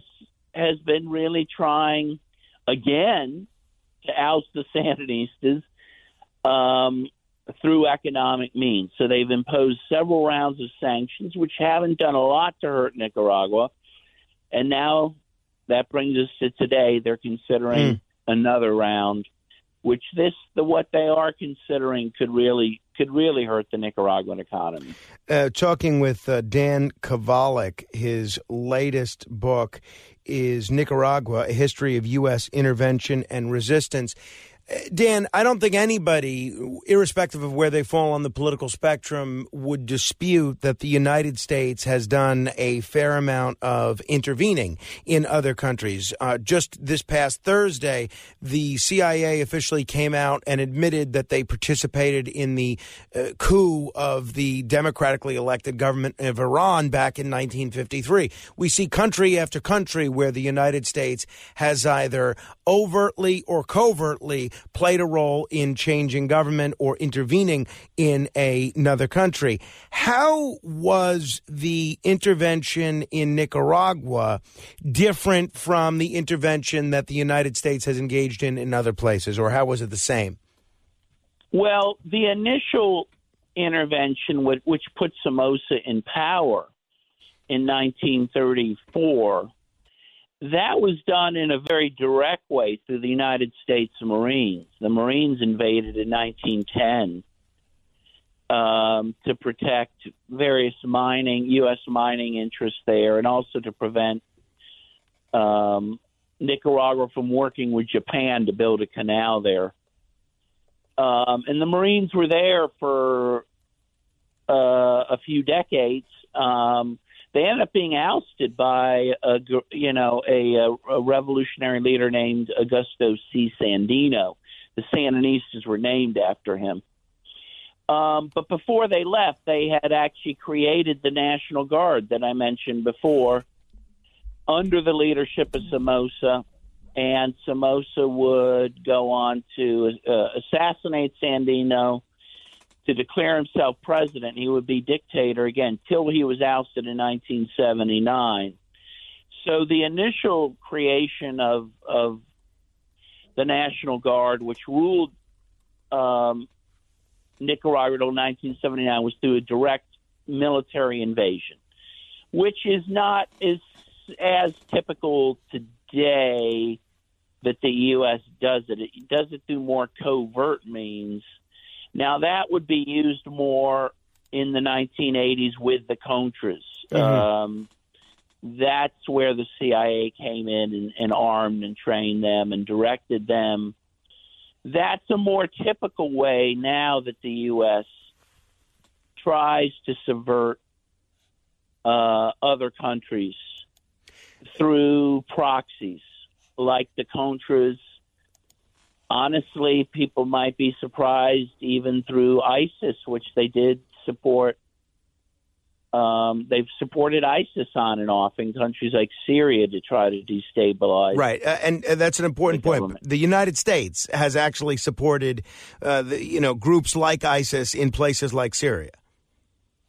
Yes, and it was interesting, when Trump was running for president in 2016, he said that. He said that Obama had created ISIS, and there's some truth to that. He wasn't the only one involved in that, and in fact, Seymour Hersh was writing as far back as, I think, 2007 that, after the war on terror began in 2001, which was focused on fighting al-Qaeda, at some point the U.S.'s position towards groups like al-Qaeda shifted, and the U.S. began, again, funding groups like al-Qaeda and ISIS, again, to destabilize countries like Syria, So that's been going on for quite a long time. Yeah, and again, people were shocked when Trump said that, but again, there was a lot of truth to that, and that sort of relationship continues to this day. In fact, there's a huge irony, and you might have even seen it on social media when Netanyahu recently compared Hamas to ISIS. Some people said, "Oh, are you gonna arm them?" Because Israel also worked with them. For the same reasons. So, yeah, the idea of the U.S. working with these forces is not new. And again, we have to be honest. We have to go as far back to the Mujahideen, right? That the U.S. was backing as far back as 1979. One of the leaders was Osama bin Laden. And he, of course, went on to form al-Qaeda. So a lot of times, these groups that we create and fund and support, they come back to attack us, right? It's like Frankenstein's monster. It's the oldest story, and it's just such a shame that it keeps repeating itself with great tragedy. Dan Kovalik is my guest. He's written a number of books. Dan, one of the books that you wrote, which I enjoyed very much, was The Plot to Scapegoat Russia. And in a nutshell, the premise of that book was essentially that the Democrats and others were looking to make Russia the bad guy in the Trump-Russiagate campaign allegations of 2016, and they were trying to basically frame Russia for colluding with Trump wrongly. Is that the basic premise of it? That is correct. That was the reason I wrote that book. Yeah, I wrote it in 2017, and that's when Russiagate, it was shortly after the whole Russiagate allegations were being made. And, of course, they continue to this day, even though Biden's own Justice Department in the Durham report has debunked those claims. Right. No, right? It's one of those things. I guess they call them zombie lies that never go away. No matter how many times you keep getting something that debunks it, it just keeps coming back. But the thing that was interesting to me is now we've been in the midst of this Russia-Ukraine war for about 2 years. And you actually visited Russia a few months ago, right in the midst of this Russia-Ukraine war, where the United States is firmly on the side of Team Ukraine. You actually visited Russia recently. Yes, I've been to Russia 3 times. Since the war? Since that war began, or that, I would say that phase of the war, because as I've written about, the war really began in 2014. But yeah, I went to Russia 3 times, and I've been during that, on one occasion, I went to Crimea during that time. I took a 27-hour train to Crimea from Moscow, and then I went to Donetsk twice on those trips, and that's in eastern Ukraine. Yeah, so that was an incredible trip, 3 trips for me, and I've written extensively about those trips. Well, tell me a little bit about it. I mean, what were the highlights? What were the lowlights? Were you at all fearful? Do they just let any American go? Do you have to be a writer that writes the plot to scapegoat Russia? Give me a little more detail about those Russia trips. Yeah, well, good question. So first of all, to get to Russia, and this has been true even before this all started, you needed a visa. You need a visa to go to Russia, but it's not hard to get a visa. Anyone can do it. The first time I went, which was in November of 2022, so that was almost a year ago now, I just went through an agency. I Googled, Russia visa, and I found an agency. You pay $500 to it, and they help you fill out the form and all that. And I got a visa. I got a 3-year multiple entry visa, and I went to Russia. So I didn't get in for any special reason at all. I went, again, as any tourist would go. Now, once I was in Russia, there were some Russians who helped me get into Donetsk, which is trickier. That's for sure trickier because of the war. Obviously, that's in a war zone.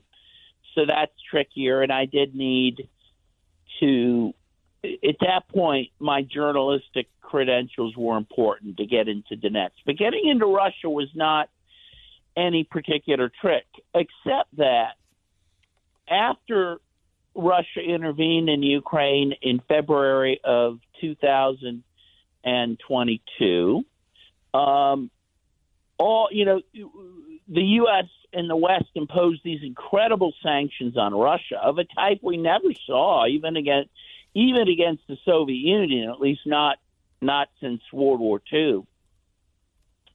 And so you can't fly, amongst many other things, you can't fly to Russia directly. You used to be able to take a plane from New York to Moscow. You can't do that anymore. So I had to fly through Istanbul on Turkish Air and then fly into Moscow.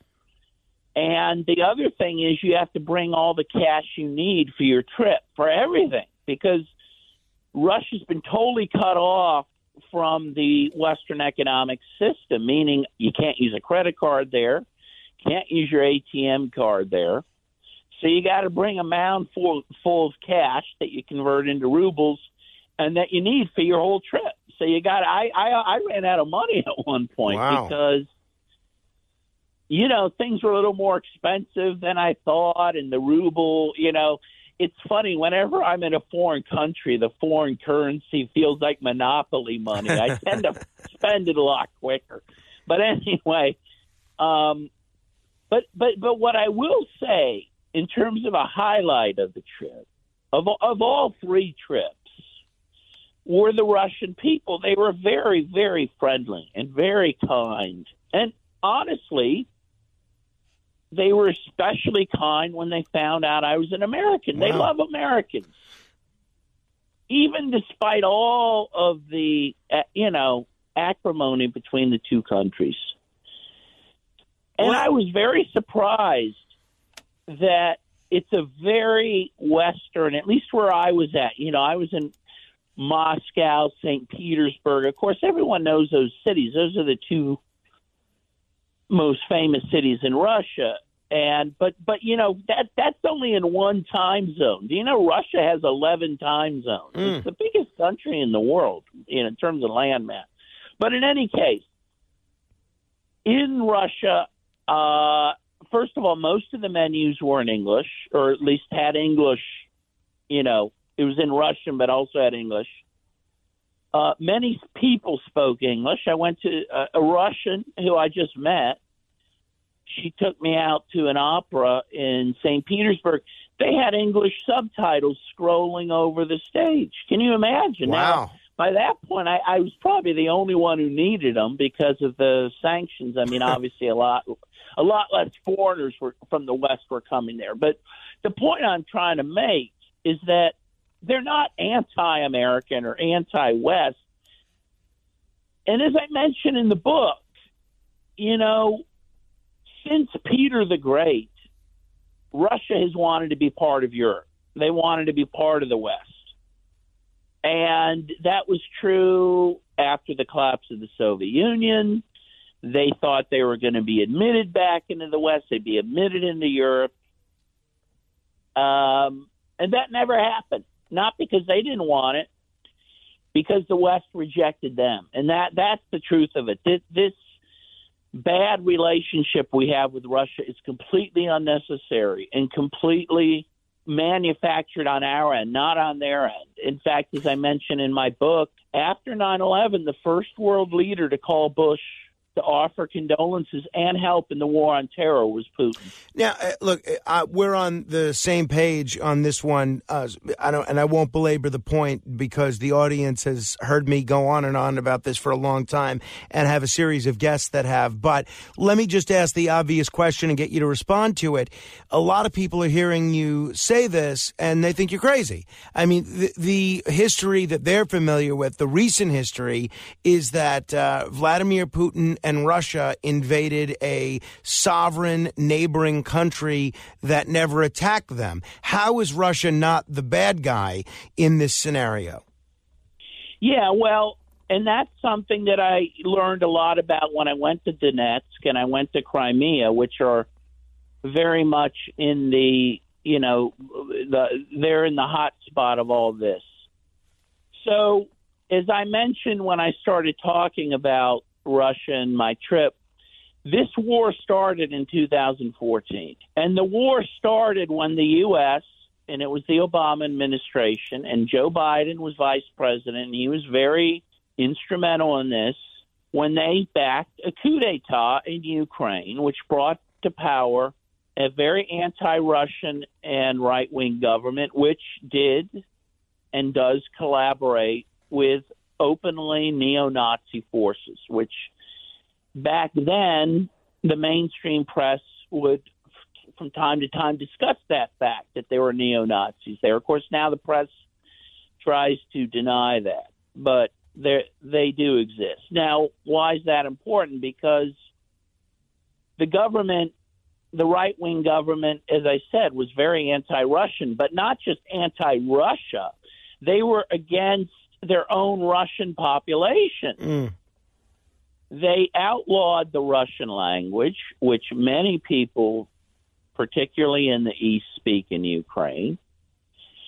And when that happened, when they started, there were pogroms that were carried out as well. The most famous one being in Odessa, where a trade union building with Russian-speaking people in it was set on fire with them in it. At least 48 people were killed. And when this sort of thing started happening, the Russian-speaking population, first of all in Crimea, which had always historically been part of Russia, except for a brief period when Khrushchev gave it to Ukraine in 1954. But it's a very Russian area, and I can tell you that because I was there. In 2014, when this starts happening, very quickly the Crimeans held a referendum in which they overwhelmingly voted to rejoin Russia because they didn't want any part of this. They didn't want their language being suppressed.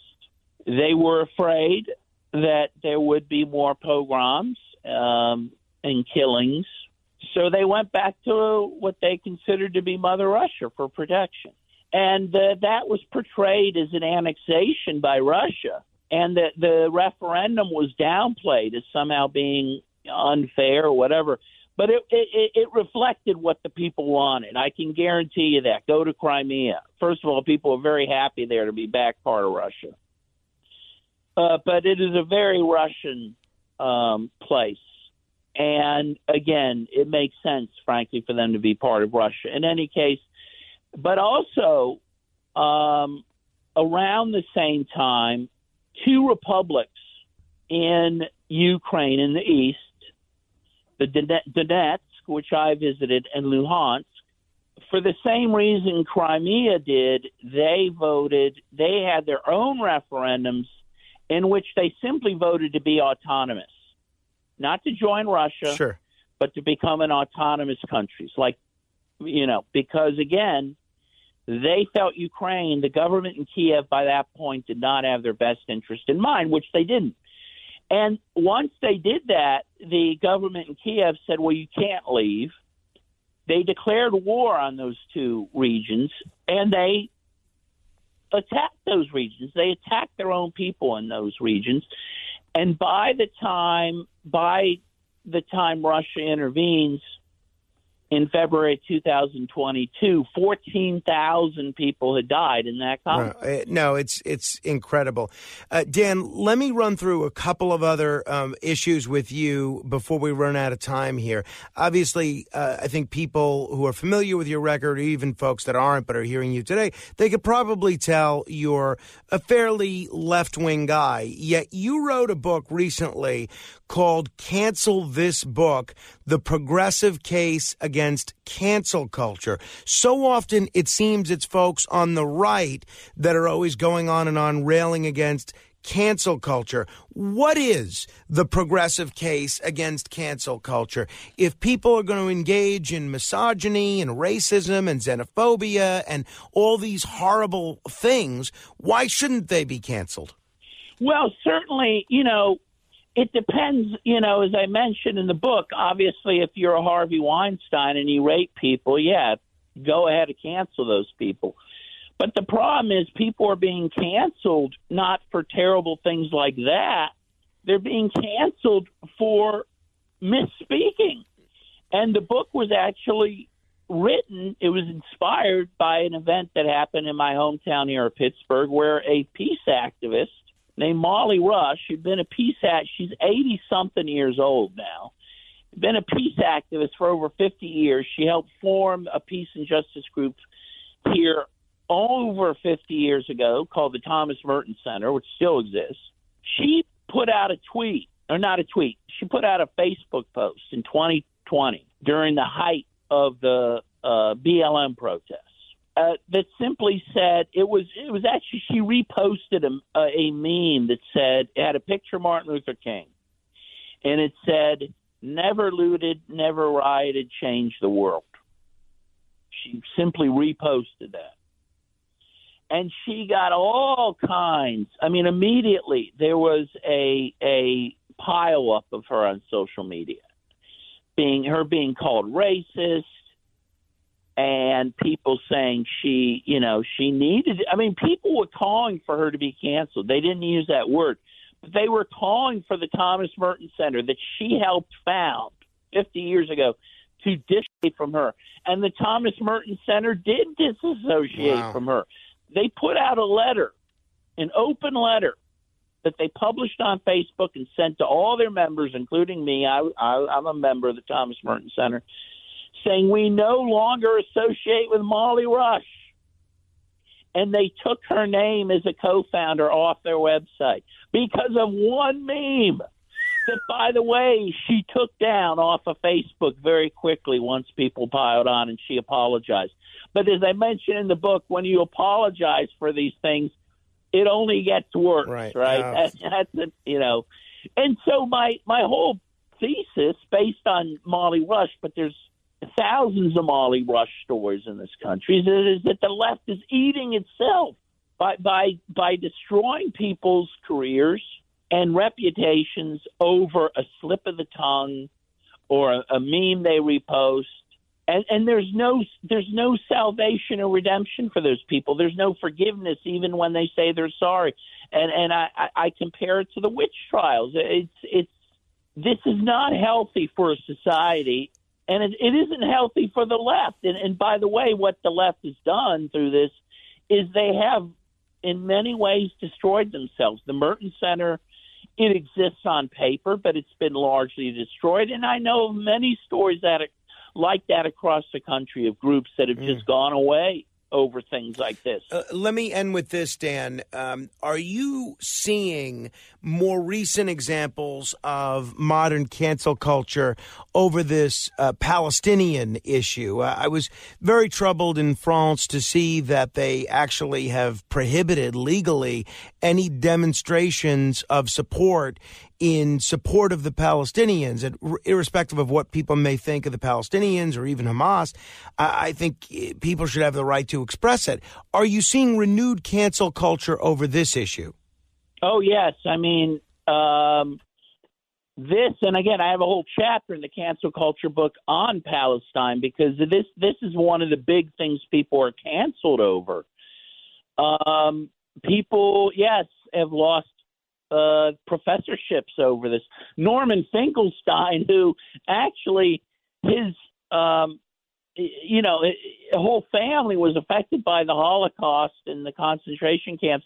He hasn't had a job in years because he's pro-Palestinian, and you're seeing that happen now with people being attacked for being pro-Palestinian. There was a big actually even before the events of last weekend. There was an event in Philadelphia a couple of weeks ago called Palestinian Rights, WRITES, and it was a weekend event at the University of Pennsylvania focusing on Palestinian authors who spoke throughout the weekend.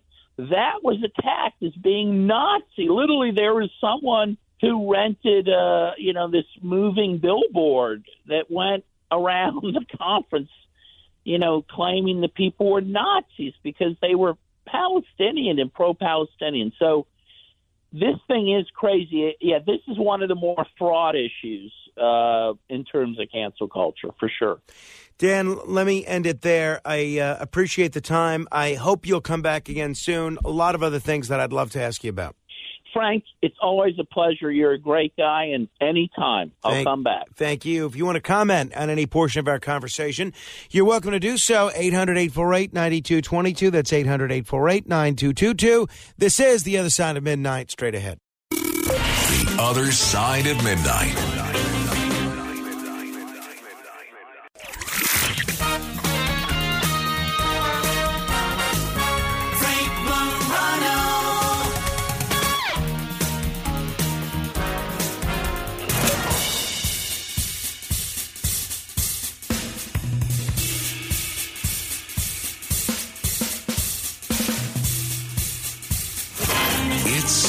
Other Side of Midnight with Frank Morano.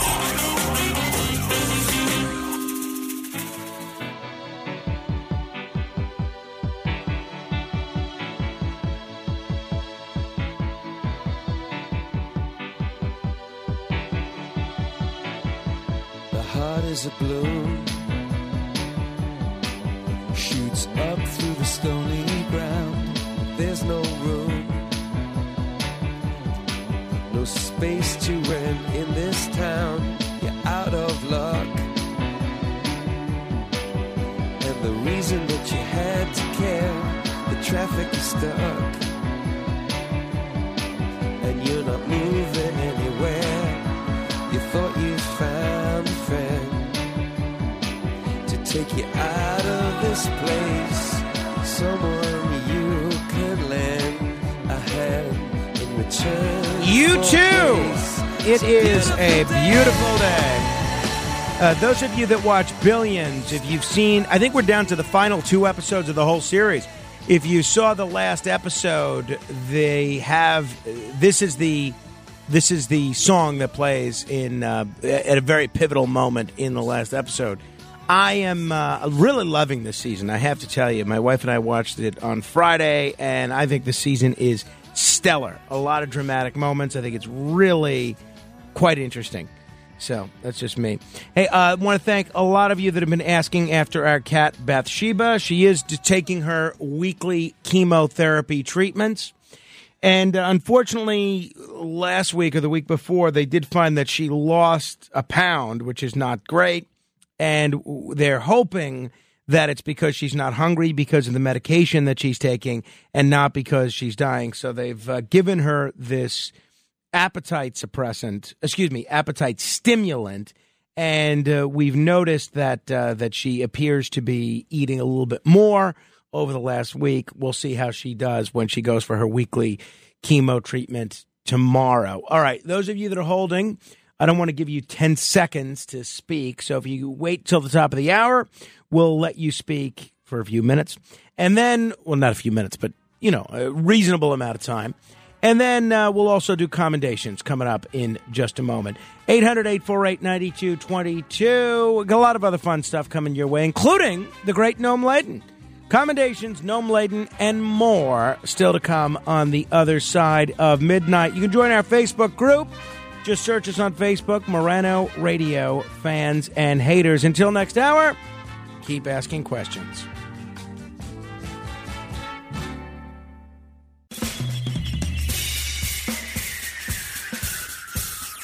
This is The Other Side of Midnight with Frank Morano. They're running a strange program, y'all. Now, here's Frank Morano.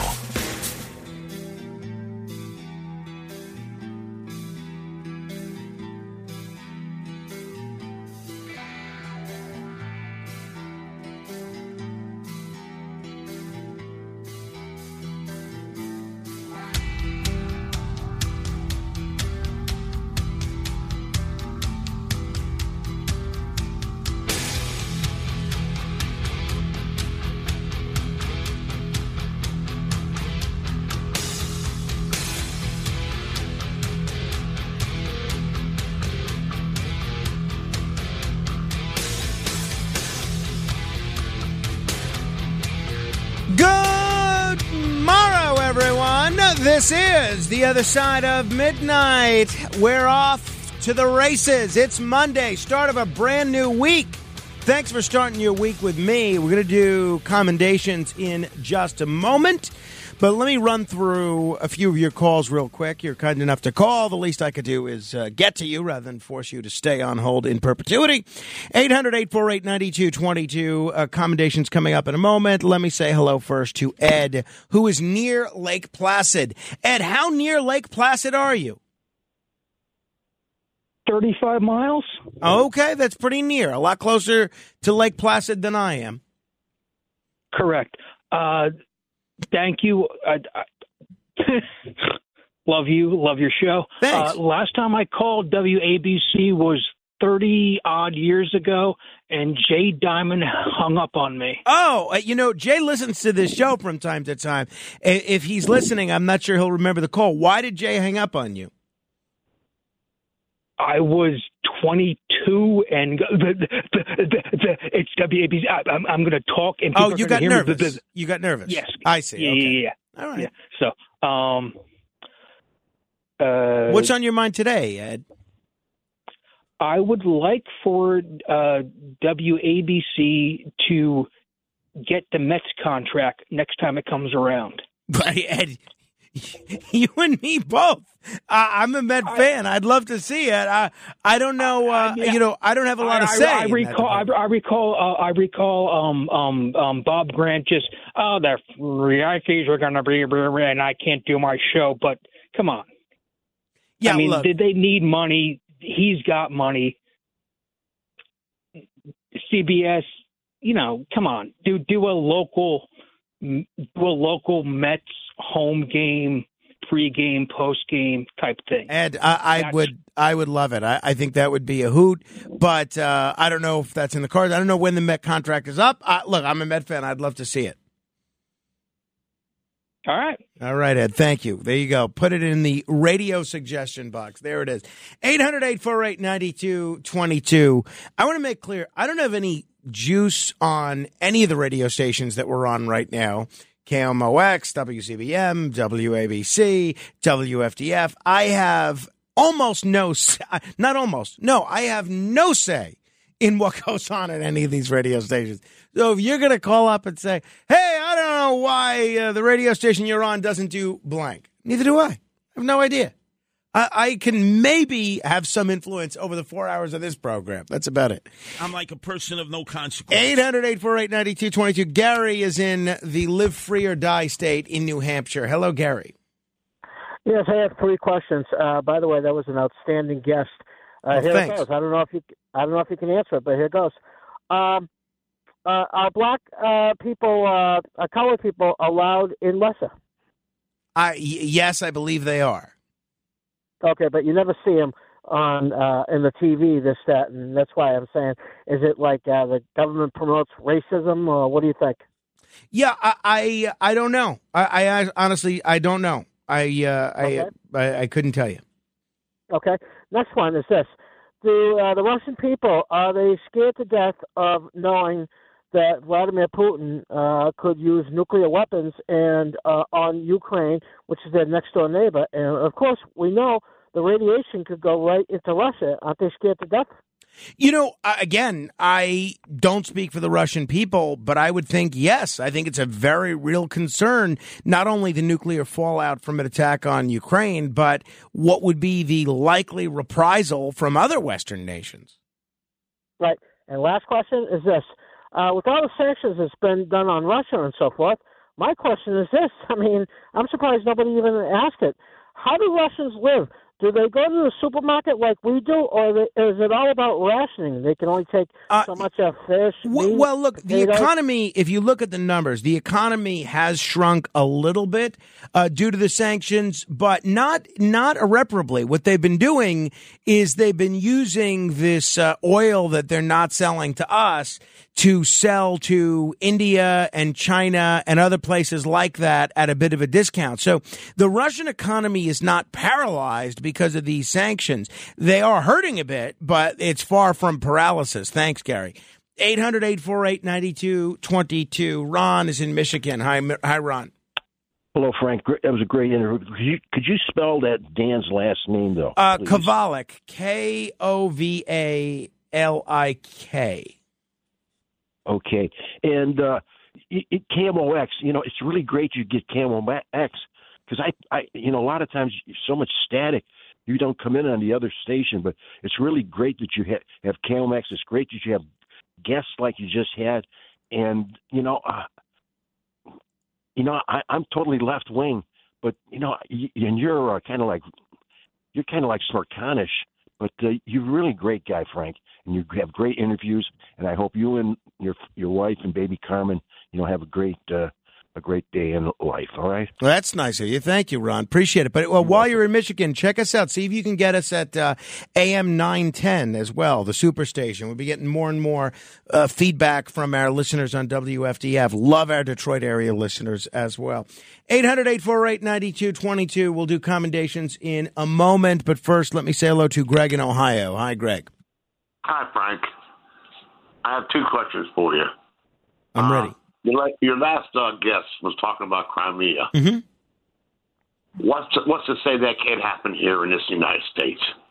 Meaning what? I mean, that Joe Mexico Biden loses the election.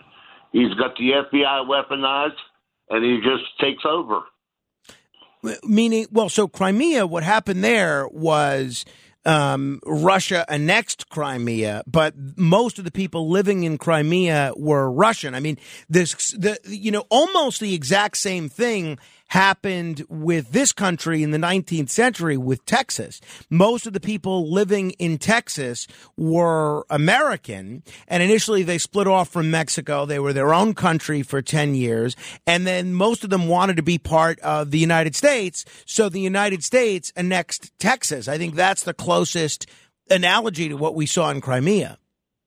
I just think a lot of people in this country are scared to death of our government. Well, I think you're right, Greg. And look, there's a reason. I don't know if you heard the show. I guess it was on Thursday or maybe it was Wednesday, where the FBI has more DNA on file than they've ever had. And they're getting to a point in the very near future where almost everybody's DNA will be on file. The only country that's giving us a run for our money is China. And I have a lot of real concerns about that. And I was not the only one. There are a lot of other people that weren't crazy about a federal law enforcement agency having this kind of information about us. Greg, thank you. Squeeze in one or two more here, and then we'll get to commendations. Walt is in Yonkers. Hi, Walt. Yeah, Frank.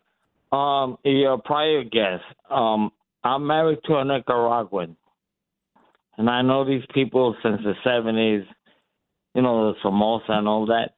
And what he failed to mention was the Chinese and Russian influence in Nicaragua and the dictatorship of Daniel Ortega as the president and his wife as a vice president.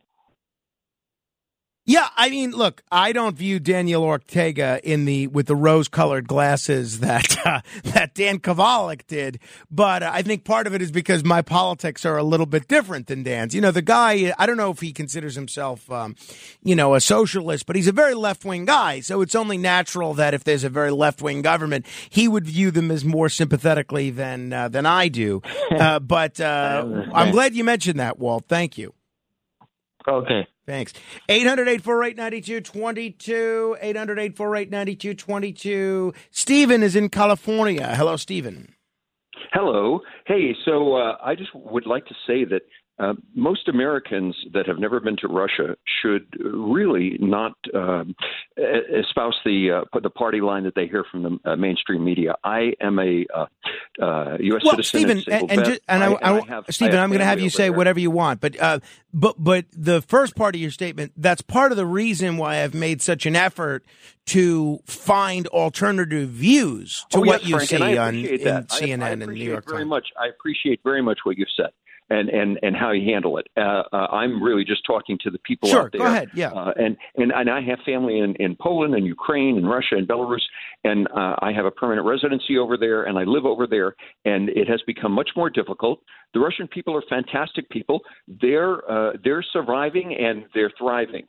And I think that what America doesn't realize is until the other shoe drops, American people aren't going to realize how badly America is positioning itself in the rest of the world. And other than that, Crimea was a autonomous republic with its own parliament and its own president. So when it voted to rejoin Russia, it had every right. And the Ukrainian people really wanted to join the EU because they were just tired of the corruption. Had nothing to do with NATO. But of course, it's the politics and it's the people in power over there that make all the wrong decisions. And so the people are suffering everywhere, unfortunately. It's really not much different than what we feel. Stephen, you're breaking up a little bit. You're breaking up a little bit. You want to try and make a last point, and we'll hopefully hear it? It's not much different than what's happening here with our uniparty. Our rhinos and our demos. Well, it's very interesting, Stephen. Thank you. Look, I am very critical of American democracy, but make no mistake, I would take American democracy, such as it is, over anything that they have in Russia any day of the week. I mean, the stories you hear about journalists being silenced, about people being dissenters, in some cases being locked up, about political prisoners being charged, about trumped up charges for foreign journalists. I mean, things in this country could be better. They're not as bad. So when I appreciate Stephen's perspective, and I've never been to Russia, so I can't say that he's wrong, but I think he's wrong. Meaning I don't think it's as similar, the uniparty in the United States versus political repression in places like Russia. But look, I think you don't have to think Russia is this peace-loving Jeffersonian democracy where everybody's got, a great amount of human rights in order for us all at the same time to think that we shouldn't be at war with Russia. So I don't think the two thoughts are mutually exclusive. Janet is in Manhattan. Hi, Janet. Oh, hi, Frank. This is a question I would have loved to ask your guest, but I guess he wasn't taking calls. But maybe you could answer it. I've been wondering, and he's an expert in international law and human rights, and maybe you could answer it, though. I've been wondering about Venezuela. And I understand I don't know what we means. I guess American banks are holding $6 billion of Venezuelan money. Now, by what right do they do that? Doesn't that violate international law? And how did the money get there? Did Hugo Chavez make a mistake in depositing money in an American bank? He should have used a Swiss bank. I think they could have gotten it back by now. But by what right? Is it the banks that are holding the money and our government is telling them don't give them the money back? I mean, how can they do that? You know, it's the similar situation with the funds that were frozen with Iran as a result of sanctions. And essentially what the United States does with hostile entities, Iran, North Korea, Russia, other countries that are on the receiving end of American sanctions, my understanding, and I don't pretend to be an expert in either international trade or how these transactions work, but my understanding is that any company that does business with America, they basically have to play by America's rules. So even if it's not an American bank, if there are funds that were routed through a bank that has anything to do with the United States, then you would see them have to adhere to American sanctions in order to continue to do business in the United States. That's my understanding. But then they're holding someone else's money. That's I true. would think that's totally illegal. Well, yeah, I mean, you're right. Law. I mean, look, and the Iranians had a big problem with it because not just the $6 billion that we gave them in this latest round, but the several billion that we gave them or that we unfroze of their own money in about 5 or 6 years ago. They were peeved for exactly what you point out. They said, "This is our money. You don't have a right to hold it." Now, in the case of Iran, the American contention was, and I think it was similar in Venezuela, although I have to look into that one. But the American contention was the Iranian government that was owed that money was the Shah's government. And because there was a revolution and a change in government, that money wasn't owed to them. I thought it was very creative, but I didn't think it held water, and most other people didn't either. No, it certainly doesn't. Janet, thank you. 800-848-9222, 800-848-9222. All right. You know what? Rather than run through these commendations now, let me take a break. We'll do them in a moment. This is The Other Side of Midnight, and we'll continue with your calls after commendations. Straight ahead. The Other Side of Midnight with Frank Morano.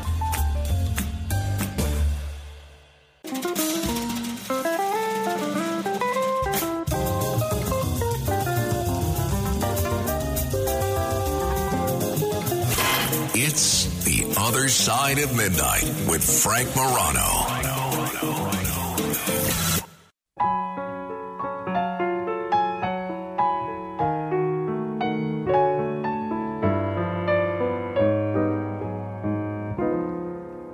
And when October goes,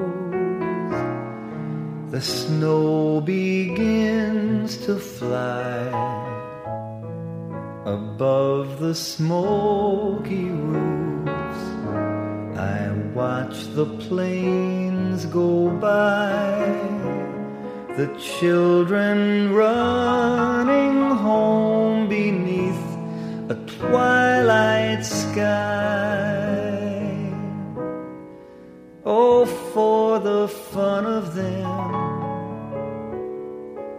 when I was one of them. And when October goes, the same old dream appears, and you are in my arms to share the happy years. I turn the great Barry Manilow singing about what happens when October goes. If you ever want to know what kind of music we're playing on our show, you could join our Facebook group, Morano Radio Fans and Haters. That's Morano Radio Fans and Haters.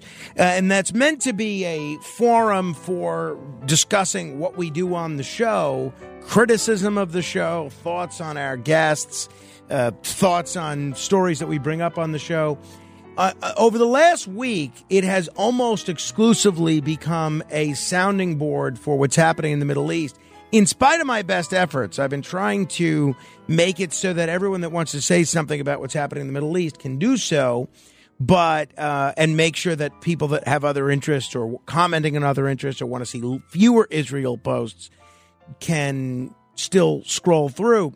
I have failed so far in that mission. The one thing I would ask, though, is before you post something new on not just this subject, but any subject, ask yourself, is there already a relevant post on it? And if there's a relevant post, maybe just comment on that rather than post 12 new posts all on the same subject. You see what I mean? So I'm not going to police this too much because, you know, I'm a free speech guy. As long as it's ostensibly related to something that we do on the show, I like to give people pretty much, you know, free reign. But, I mean, just think of the other users, right? There's a lot of people interested in discussing Israel, so why not just comment on the posts that are already there? It's the same thing if you want to talk about Dan Kovalik or Jeffrey Gurian or anything else that we cover on the show. But, you know, it's up to you. Do what you want.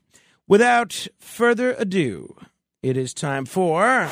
The Other Side of Midnight presents Commendations. I must begin by commending Luke Farritor. This man is an impressive man. This is a 21-year-old computer science student, and he won a global contest to read the first text inside a carbonized scroll from the ancient Roman city of Herculaneum, which had been unreadable since a volcanic eruption in 79 AD, the same one that buried nearby Pompeii. And this breakthrough could open up hundreds of texts from the only intact library to survive from Greco-Roman antiquity. Luke Farritor, who's at the University of Nebraska-Lincoln, developed a machine learning algorithm that has detected Greek letters on several lines of the rolled-up papyrus, including Porphyras, I mean, the Greek or Latin equivalent, meaning purple. So that's the first word that they were able to detect. And he won this competition, and because there was a big international competition to see who could decipher the first word, he won it. $40,000. I mean, you think of the challenges of deciphering words that are on this scroll that you really can't sift through because it'll be destroyed. And he developed an algorithm and able to do it. It's really incredible. All right. I want to give a commendation to Luke Farritor. And to celebrate World Mental Health Day, which was a few days ago, which is the International Day for Global Mental Health Awareness, advocacy against social stigma, we want to tell you the story of Giovanni Casali, who came up with the idea of transforming his ancestral town into an art therapy project for his son. I just love this story. A handful of American and Neapolitan tourists stand on the dirt side of a road overlooking the valley below them. Giovanni Casali, a flamboyant 57-year-old, is in the middle of the road wearing a collapsible black top hat and a green military jacket. He's about to begin the tour of his art village. In between the mumbling of the tourists, someone screams and jumps out of the way of something on the ground. Someone exclaims, "Oh, it's just a worm, relax." Giovanni lunges forward and gets on his hands and knees and says, "No, no, no, don't touch it." He starts to pretend to kiss the worm and explains that worms are good for not just the town, but nature as a whole. He holds the worm up. Does anybody want to kiss him? Maybe if you're lucky, you could turn it into a princess. This man, Giovanni Casale, is the founder of this unique art project in the foothills of this mountain range in the southern Italian region of Campania. And over the past several years, he and many artists that he's invited to his adopted village have turned this once gray and depopulated place into an outdoor museum. His whole inspiration is partly to bring back life to the village where his family came from, but also to create art therapy for his son Pasquale, who suffers from encephalitis. Encephalitis is a condition that causes brain swelling and most commonly affects young children and the elderly. The causes aren't always known, but it can be caused by bacterial, fungal, or viral infections, as well as issues stemming from a person's immune system. So Pasquale's undergone a whole bunch of surgeries as part of his treatment. This resulted in him losing some of his cognitive abilities and a spark that his father said was once there. So after moving to Vologno more than a decade ago, Giovanni noticed that Pasquale was slowly regaining some of his spark. He recalls his son being more mentally stimulated by not just being in nature, but also the art he was creating. So basically, he created an open-air museum. And he said as the art project grew, so did its effects. Vologno sits at the northern tip of the Campania region of southern Italy. About 25 kilometers south of the village is an area of Campania that's become famous over the past few decades for the illegal dumping of toxic waste that the locals have dubbed the Land of Fires. Vologno's proximity to this area is not lost on anybody. Ecological preservation has become a main tenet of this project. So I love this. I love that it seems to be helping his son. I love that he's gotten a dozen artists to participate in this. I love that they're transforming Vologno into something really beautiful from something that was gray and desolate. I love that he's not forgetting about his ancestral homeland. It's wonderful. I think this is just great. Hats off to you, Giovanni Casale. I do commend you. I must also commend Lewis, I don't have his last name, just Lewis, a 9-year-old running sensation who has just set a new record for his age group for a 5-kilometer course. He ran the 5,000-meter distance in 17 minutes and 40 seconds last Saturday. This is incredible. He beat the previous record set in California by a phenomenal 13 seconds. So, Lewis, I do commend you. I must give a very sad posthumous commendation to an actress that I just loved, and that's Piper Laurie. One of my favorite movies is The Hustler. I like both The Hustler and The Color of Money. The Hustler is a little deeper. The Hustler is a little sadder in some respects, mostly because of the incredible portrayal that Piper Laurie brings to that. But she was more than a one-hit wonder. This was a 3-time Academy Award-nominated actress whose career spanned 7 decades. She was not only in The Hustler, she was in Until They Sail, and she, Children of a Lesser God, that was her 3rd Academy Award nomination back in the 80s. She was in Carrie. Those of you that like horror, that was a movie we didn't get to mention in our horror panel on Friday. She won an Emmy Award alongside James Woods and James Garner in a 1986 TV movie. And she was an actor's actor. Lived in New York for a time, did a lot of theater out here. And she's really going to be missed. God bless her. Condolences to her friends and her family. But kudos to her for a life well lived, and I am happy to give her a posthumous commendation. I mean, I would rather give her a living commendation, but such as it is.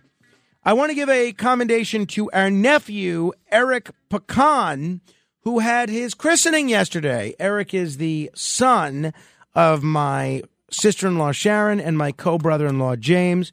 He had a wonderful christening, not only getting that original sin washed away, but he didn't cry at all. He was in great shape and just was a delightful boy, didn't cry in the least bit.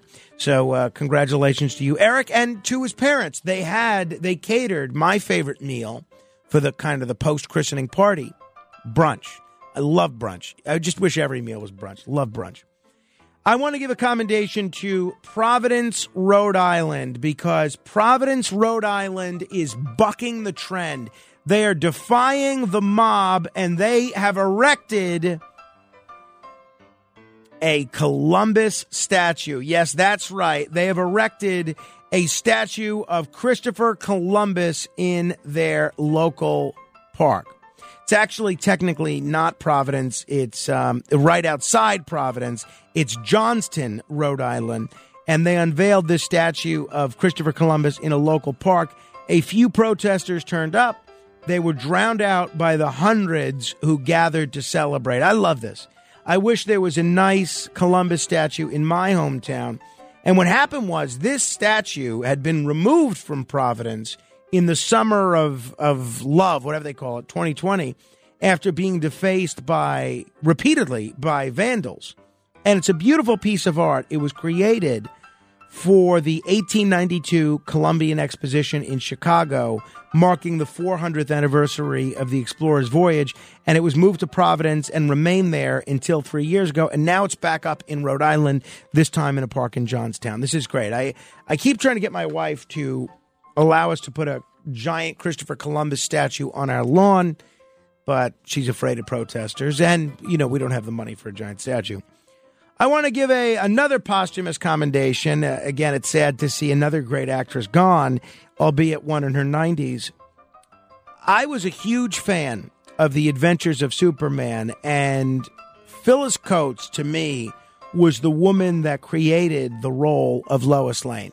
A lot of women have played Lois Lane. Phyllis Coates, as far as I'm concerned, I know there might have been other Lois Lane portrayals in the serials before that, but Phyllis Coates, to me, was Lois Lane. She is the standard by which all other Lois Lanes are measured, and she has passed away at the age of 96. Condolences to her and to her family.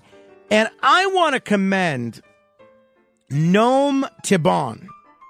This is an incredible man. This is a grandfather and a retired IDF general who rescued his granddaughters from their kibbutz as Hamas attacked. They're comparing him on social media to Liam Neeson's character in Taken. On the way to rescue his grandchildren, he helped kill Hamas terrorists and then fought his way onto the kibbutz to save his family. This is a 62-year-old retiree. And it's not a surprise to me that this guy was a general in the IDF, because this guy still seems as tough as can be, and you're not going to want to get in the way of this guy and his granddaughters. So his granddaughters were not taken. He rescued them and killed a lot of bad guys along the way. I am not a Domino's pizza guy. I think you know this. But I have to give them a commendation here because I love this. Domino's unveiled a new emergency pizza program, sending one free medium pizza when you need it most. So that's a new free pizza program for personal emergencies. Now, what kind of emergencies? Domino's isn't referring to unintended hospital visits. Instead, try to imagine the last thing that made you decide to order pizza when you hadn't planned on doing so an hour before. Perhaps you burned dinner. Perhaps the power went out. Or maybe your in-laws just dropped in without notice. Whatever your emergency situation, Domino's believes a free pizza can make anything better. I think this is great. This is absolutely wonderful. And the way it works is customers enroll in this Domino's loyalty program, and they spend $8 on a pizza. At that point, you'll earn an emergency pizza credit. At the moment, the emergency pizza program is slated to run until February 11th. I have to tell you, I don't like Domino's pizza. It's a brilliant idea. And there are so many times when you have a situation like that. And kudos to Domino's for recognizing that. Speaking of pizza, I want to commend my cousin Liz, her husband Eric, her daughter Amanda, and her granddaughter Vanessa for having us over on Saturday. It had been a while since we were over there, and we got to spend some time with my Aunt Camille, and they ordered pizza. So that was awfully nice. It was pretty good. It was a pizza place that has gotten some pretty good reviews. And then lastly, I have to commend the woman who seemingly has the Midas touch, and that is Taylor Swift. Taylor Swift had her new movie come out this weekend, which I think, as I understand it, is just a filmed version of her concert. She killed it. She got a $100 million opening weekend, far and away the number one movie in theaters. I don't know what it is about Taylor Swift. I don't get it, but this is a one-woman media empire. And you know what? Good for her. Good for her. I give her all the credit in the world. Seems to be a great talent. Also seems to be a very nice person. And if she can get the box office moving and get the football ratings up and get concert revenue going, I don't know what. We should send this woman over to the Middle East. Have her negotiate between the Israelis and the Palestinians. And I say that only partially tongue-in-cheek. Is there anything this woman can't do? All right. That is this week's edition of Commendations. If you have thoughts, comments, questions, I would love to hear them. 800-848-9222, 800-848-9222. This is The Other Side of Midnight. Straight ahead. The Other Side of Midnight.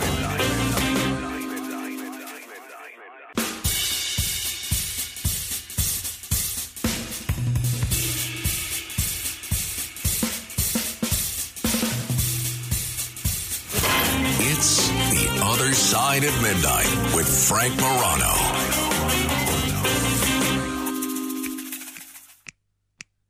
She keeps a Moet Chandon in a pretty cabinet.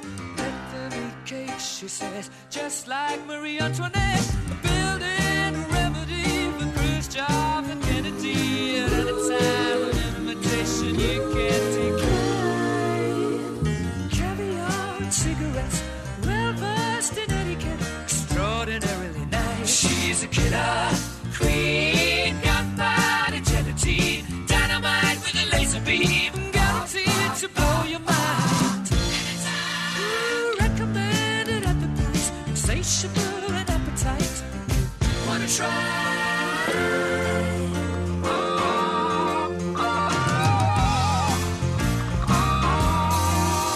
To avoid complications, she never kept the same address. In conversation, she spoke just like a baroness. Middleman from China, but down to gauge your mind. Then again, incidentally, you're that way. Killer Queen by, obviously, the terrific rock band Queen. Obviously, the first verse quotes a phrase traditionally but falsely attributed to Marie Antoinette. Let them eat cake. She says, just like Marie Antoinette. But today, in 1793, during the French Revolution, Marie Antoinette, the Queen of France, was beheaded. So this seemed like an appropriate song to play today. So my thanks to Matt Blaze for playing it, and my condolences to Marie Antoinette and all of her fans out there. She's somebody that I think got a little bit of a bad reputation historically. I'm not saying that she deserves to be beatified anytime soon. I don't think she was the villain that most people grew up thinking that she was. But I'm not pretending to be an expert in Marie Antoinette or French, 18th century French history by any stretch. So I hope you had a good weekend. We certainly did. Busy weekend. We had softball canceled on Saturday. This is the second time that this softball tournament has been canceled. So now it's going to be rescheduled for October 28th. So you know what? My cousin Deanna, who's a great person, her husband Joe was going to play in this softball tournament, and I think his brother-in-law is going to play as well, which I was happy about because they're both good softball players, great softball players actually. And I see Deanna on Friday. She said, "Oh, okay. Is the tournament going to happen?" No. And I said, "Now there's a $300 entry fee, and it goes to a children's hospital." And I said it's going to be rescheduled October 28th. And she said, "Oh, Joe can't play that day because he's got another softball game that day. He was going to use your tournament as kind of a way to warm up." Fine. Okay, I understand. And again, I love my cousin Deanna, and this is nothing that I wouldn't say to her directly, although I didn't because I'd rather do it on the radio where you could really hurt people's feelings. But I said to her, "All right, I'll Venmo you back the $25 that you sent me for the entry fee." Now, what would you do there? Keep in mind, this is a tournament designed to raise money for a specialized wing at a children's hospital. Wouldn't you just say, and now, again, Deanna's in the same boat I am. I think, we both make a living, but only a living. Wouldn't you just say, we're talking $25 here, wouldn't you say, "Oh, well, we feel bad Joe can't play, just keep the $25. She said, "Okay." I said, "I'm going to Venmo you back $25. She said, "Okay." I said, "All right, well, okay." How dare you? I mean, it's bad enough you're leaving me now without two players. You really are going to take this money back? Fine. How dare I'll tell you what, Peter, who's been a guest on this show before, he was slated to play in this tournament, and he contributed $20. And then when we thought the tournament was going to be on Saturday, he wasn't able to play. So I said, "Oh, I'll send you the $20 back." You know what he did? He said, "No, keep it. Not for me, but for the charity." Now, that's what you're supposed to do. So I may invite Peter to my next second cousin's party instead of Deanna. I'm sort of just kidding. Deanna is very good company, even with wanting the $25 back. But so that's that. Well, the plus side of us not having the tournament is I got to take Carmine to swimming lessons. And when you know it, I guess everybody was in kind of a bad mood. Not a bad mood, but they didn't really want to leave the house because it was raining. So he and I hold him during the swimming lesson. He was the only pupil in swimming lessons. When we started this, maybe 5 or 6 weeks ago, he was one of 6 or 7 children. Last week, I think there were 2 or 3 of us. Usually there's 3 children, all about 2 years old. This Saturday, he was the only one.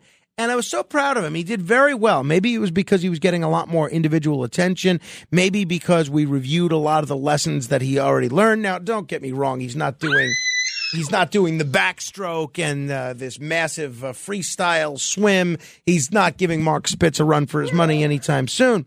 But, there are things that he's getting good at. Like one of the first things you learn is to blow bubbles with your mouth into the water, because I guess that's a good way to train you to be able to keep your mouth underwater while you're swimming in the future. So he's doing really well with everything. And unlike last week where he started crying right in the middle of the lesson, he did really well the whole time.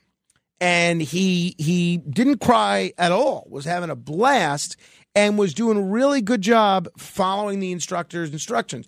The only kind of blip on the whole thing was there's one portion of the lesson where you have to where he has to get himself out of the pool using his knees and his elbows and his belly, and then you have to jump back in.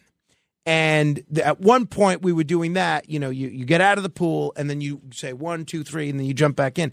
And he didn't want to jump back in. Instead, he tried to run away from me and do this game that we play at home where I chase him around and then tickle him. But that was the only kind of blip on the radar screen. And then he wanted to walk as we were done with the swimming lesson. We were going and we're leaving. It's raining.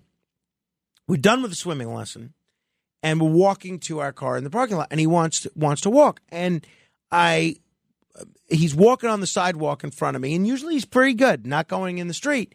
But I guess maybe because he views it differently as being a parking lot, he runs ahead of me, and I'm running to catch up with him. I'm saying, Carmine, wait. Do not go ahead of me. And he's not really listening. He thinks I'm playing a game. I'm chasing him. Are you having fun, pal? Which we do at home. And I'm chasing him. And keep in mind, it's raining. I'm calling to my son. He's running away from me in the parking lot. I'm holding a bag. I'm in a wet bathing suit.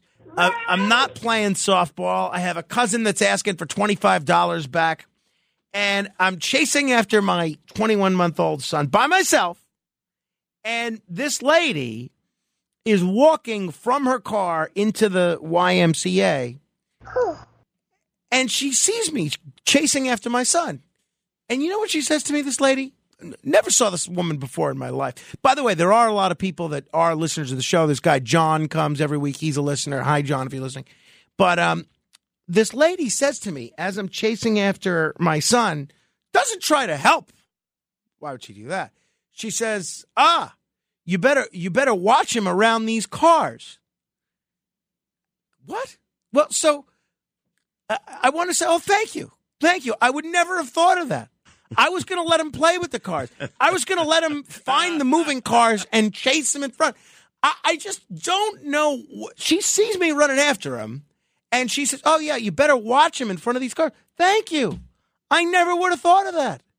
Now I will. Wow. Now I will. I would not have thought to do that, but now I will because you suggested it. Thank you, ma'am. Appreciate it. Appreciate your help. My goodness. That's right, Frank. So you're not so smart. Clearly not. It was probably that lady. 800-848-9222. Noam Laden is here, but we'll get an update on what's up with him. And then we went to my cousin's in New Jersey. That was fun. I mentioned we had pizza. And I went to a dinner party at night in Manhattan, which Rachel had no interest in going to. She said, no, I am absolutely not driving an hour or more in Manhattan in the rain when we've just been out all day. So I went by myself, and it was actually a really good time. It was a lot of fun. And that means I'm on a streak because I had this lunch at my cousin Liz's, which means they bought the food, didn't pay. I had this dinner party at this fellow's house in Manhattan, didn't pay. And then the next day, I'm at this brunch for my nephew's communion, didn't pay. So I have now had 3 straight meals that someone else has paid for, which I don't think has happened in 5 years. 5 years was the last streak that went this long. So this is big. And, I'm looking at the football results in the pool that I'm in this weekend. So far, and they didn't even play the Monday Night Football game yet, so far it looks like I picked 10 games accurately. And, by the way, a lot of long shots. Who would have thought the Jets would have beat the Eagles? Who would have thought that the Giants would cover against the Bills? And so I got 10 wins so far. So I am on a hot streak. They may change my name from Superstar to Lucky over at Bally's. 800-848-9222. 800-848-9222. Johnny in Sullivan, what's on your mind, pal? Hello again, Frank. How are you? Thank you for the email telling me I seem to have an incredible life. That was very complimentary. Many years ago when I was young, I think the year was 1984, my uncle, who was a college professor, back then he was one for Bucknell University in Pennsylvania, he took me on one of his student tours to what was back then the Soviet Union. And I was actually in that country for 33 days, and it was quite fascinating.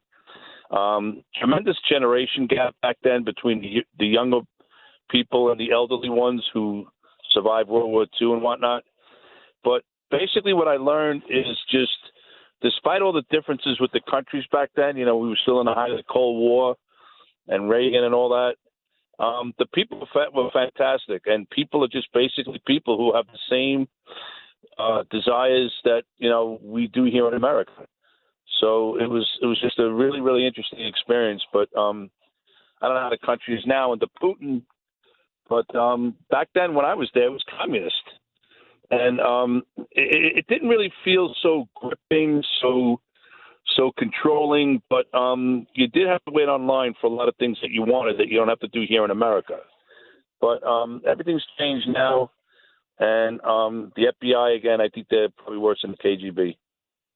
Well, I'm not going to go that far, Johnny, but I'll let you, if you want to give your opinion. I can't speak to the KGB, but certainly I think the FBI is guilty of a lot of misdeeds. But I will say, and I don't know if this is also true with the KGB, I've met a lot of FBI agents that are great people. Not only great people, but very dedicated to law enforcement and keeping people safe and playing by the rules. I think a lot of times the decisions that are made that cut corners when it comes to civil liberties and things of that nature, they're done by the leadership of the FBI, not the rank and file. So I am going to distance myself from that comment. All right.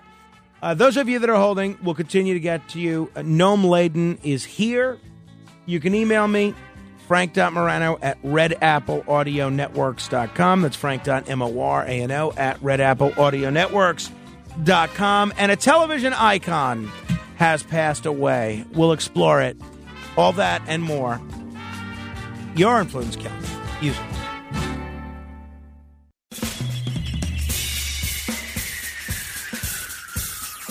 This is The Other Side of Midnight with Frank Morano. They're running a strange program, y'all. Now, here's Frank Morano.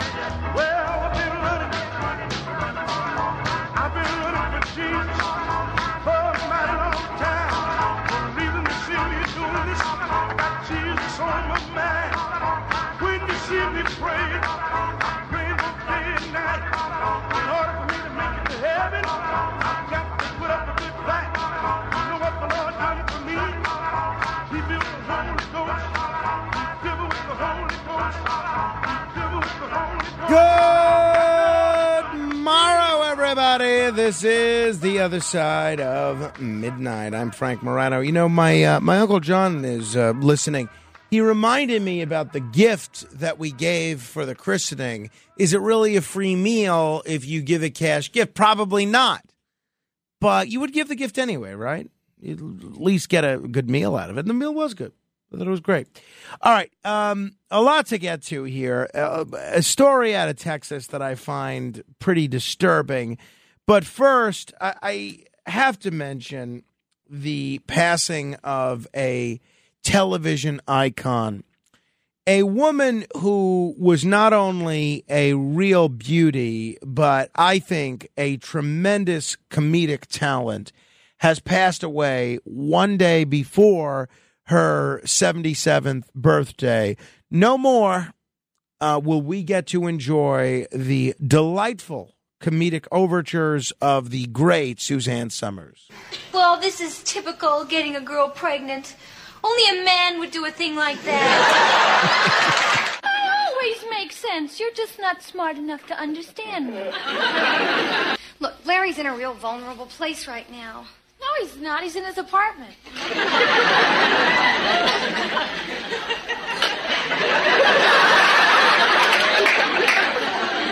Oh, honey, what happened?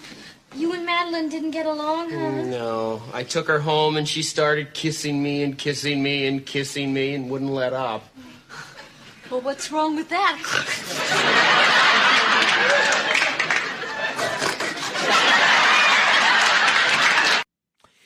So, unfortunately, she passed away one day before her 77th birthday after a lengthy battle with cancer. The family was gathered to celebrate her birthday today, and instead they're going to get together and celebrate her extraordinary life, and they put out a statement, the family did, thanking her millions of fans and followers who loved her dearly. Her husband, Alan, and her son, Bruce, were there with her at the time. In July, Summers posted on Instagram letting her followers know about her ongoing battle with breast cancer. She said, "As you know, I had breast cancer 2 decades ago, and every now and then it pops up again, and I continue to bat it down. This is not new territory for me. I know how to put my battle gear on, and I'm a fighter." She really was something. Now, I think she had done some other things in terms of modeling and some bit parts in both television and stage shows. And really, I mean, she really was one of the most beautiful women in the world. So it's easy to see her getting work when she's beautiful.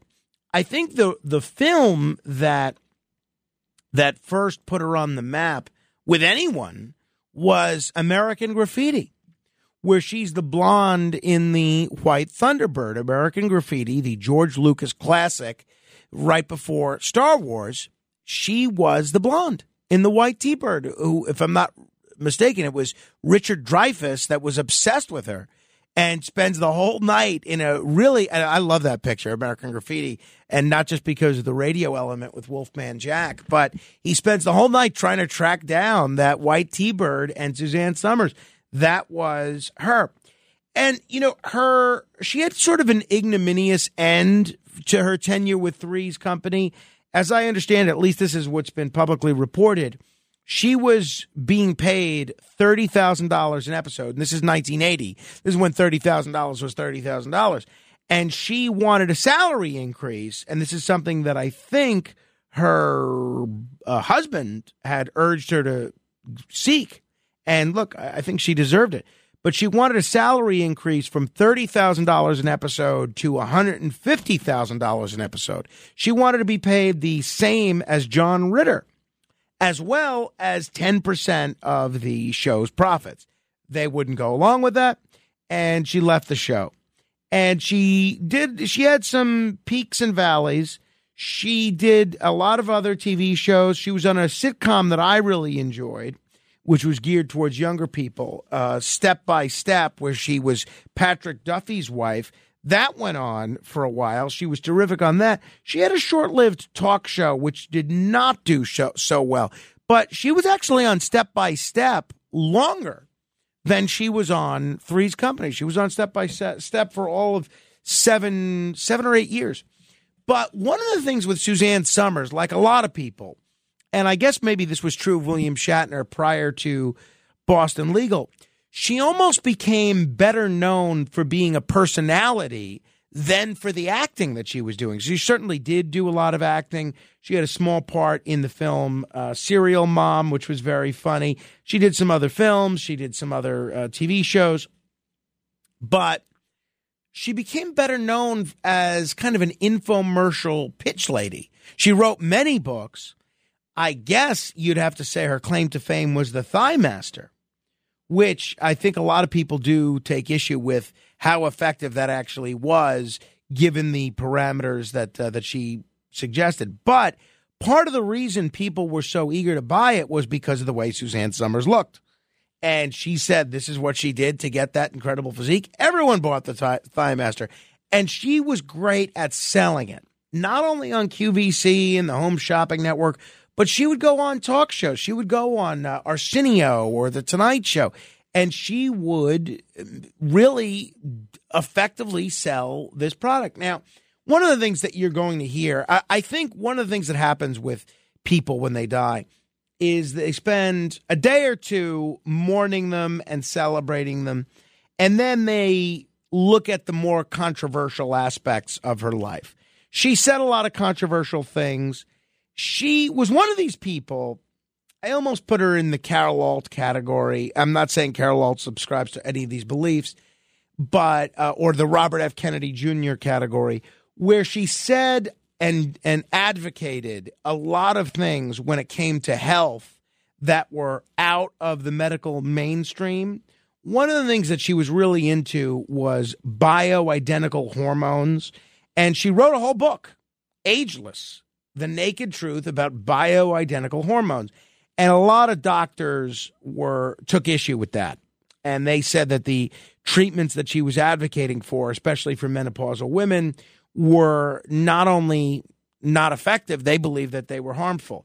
She also was a big advocate for alternative cancer treatments. And her book about that and the alternative cancer treatments that she pursued for herself was heavily criticized by the American Cancer Society. My view is, I think she really did believe this. I really think she was helping people. Whether she was or not, I have no idea. I'm not a doctor. But I can't speak to any of the controversial aspect of what she said. I will just say she was I think, a comedic genius. I think her role as Chrissy on Three's Company was just outstanding. Now, I need your full name. Christmas Snow.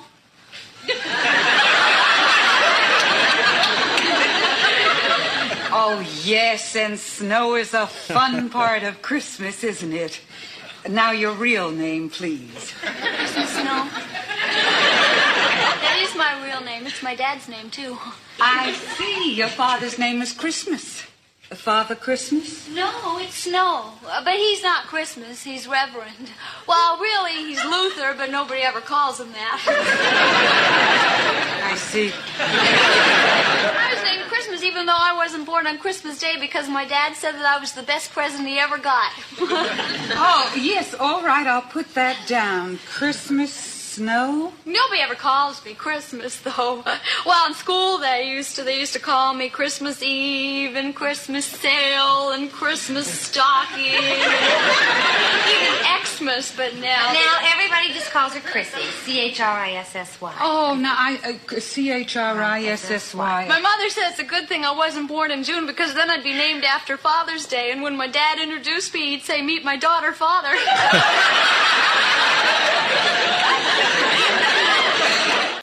So she's going to be missed. So what I was going to say is the two things that I think you can't take away from her, irrespective of what she was saying about toxins and fluoride in the water and alternative cancer treatments, is she was very good, not just in Three's Company, but in everything she did. She had a magnetism, and she was very funny.